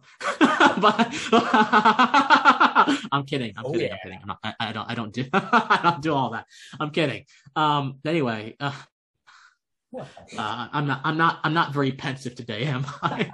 No, we should probably actually wrap it up soon. How long have we been talking? Yeah, what, like 3 hours? We're approaching 2.5, but whatever. This might be okay, but I'll be very quick. So I dated him for a little bit, and we talked like an hour and 30 minutes. I thought was pretty good for a first date. And I'm like, "Hey, you want to meet up again?" He's like, "Why not?" I'm like, "Great, I can't wait." I text him a little bit afterwards, like a few hours afterwards. I'm like, "Hey, man, I'd like to meet up." He's like, "Okay, let's go bowling." I'm like, "Hey, when do you want to go?" After that, he didn't respond to me. I'm like, "Ghost classic." Didn't respond to me. Then it's been about a year. I'm not still waiting for him, but like it's been about a year, and he still hasn't responded to me. Now, I had to go back and analyze. Okay, Christian, what did you do during that date that may have turned him off? Well, we talked a lot about philosophy, and he is a card-carrying Marxist, and you're pretty libertarian. And if you read his facial reactions throughout the day, it's pretty obvious that he wasn't feeling it. He wasn't entirely in sync with what you were going with. Yeah, you didn't want to smash capitalism enough, so he's like, I can't be. So there can be cases where people, I guess, are attracted to you, but they're not really attracted to your beliefs, and that's a deal breaker. Yeah, well, values are important. I think those things matter, So, like you said, I think Mikey probably does enjoy it, but I do think he has a point in bringing those things up at the beginning and just kind of getting that out of the way, because the last thing you want to do is you start developing a thing with someone you really like, and then when you finally like talk about those aspects of yourself, like your political beliefs or your philosophical values, etc., and then it all crumbles. I think it's going to hurt even more than to just be upfront about some of those things that are important to you right from the beginning, to just make sure that, like, hey, are we on the same page regarding this or regarding that? Or will you discount me because I, voted this way or voted that way? So, yeah, exactly. Yeah, I don't know, man. It's a complicated subject, but I'm glad we talked about it, because I think these are important issues, and they are issues that are worth talking about in regards to the LGBT community and the superficiality that you find in it. But it's not even just limited to gay people either. I'm sure there are many straight men who deal with similar things as well. And plenty. Like, I have plenty. I have a friend who gets passed up all the time because he's too short. So it happens. It's not fair. It's not fun, but it is what it is. But I do believe you're going to find someone, Christian Watson. That person is going to come along. I don't know when the hell they're going to come along, where they're going to come along and be like, wow, this guy's brilliant. You also have a very proportionate face. Well, I don't think so, but thank you. I think you have a proportionate face. It's very, very I'll draw you and I'll prove it to you. Oh, yeah. I've been wanting you to draw me. Just a fan art. Fire. Oh, yeah. Sure. I love fan art. I love it. All right, man, dude, thanks for coming on the show and talking with us so long again. And I'm looking forward to your speaking tour and to watching your career pop off, because, I think you're going places. When's this new video drop? We think this weekend. I think this weekend. We're working very hard on it. I'm not wanting to rush it though. Yeah. So I think this weekend, and after this weekend, I'll be posting more regularly as well. Yeah. And I'll be using my higher quality camera. So we think this weekend. So just stay tuned. In fact, you two will be the first. In fact, when we get off this, I'm gonna share with both of you a sneak peek. Okay, I have something already ready for you to show you. Yeah. Everyone, thanks for watching Dangerous Rhetoric, and don't forget to follow Christian. What's your Twitter? He's at official C Watson. C Watson. Yep. Yeah. Watson. And then what's the YouTube again? It is just Christian Watson. Christian Watson. Yep. Absolutely. All right, guys, take care. Thanks for watching. See ya. Bye.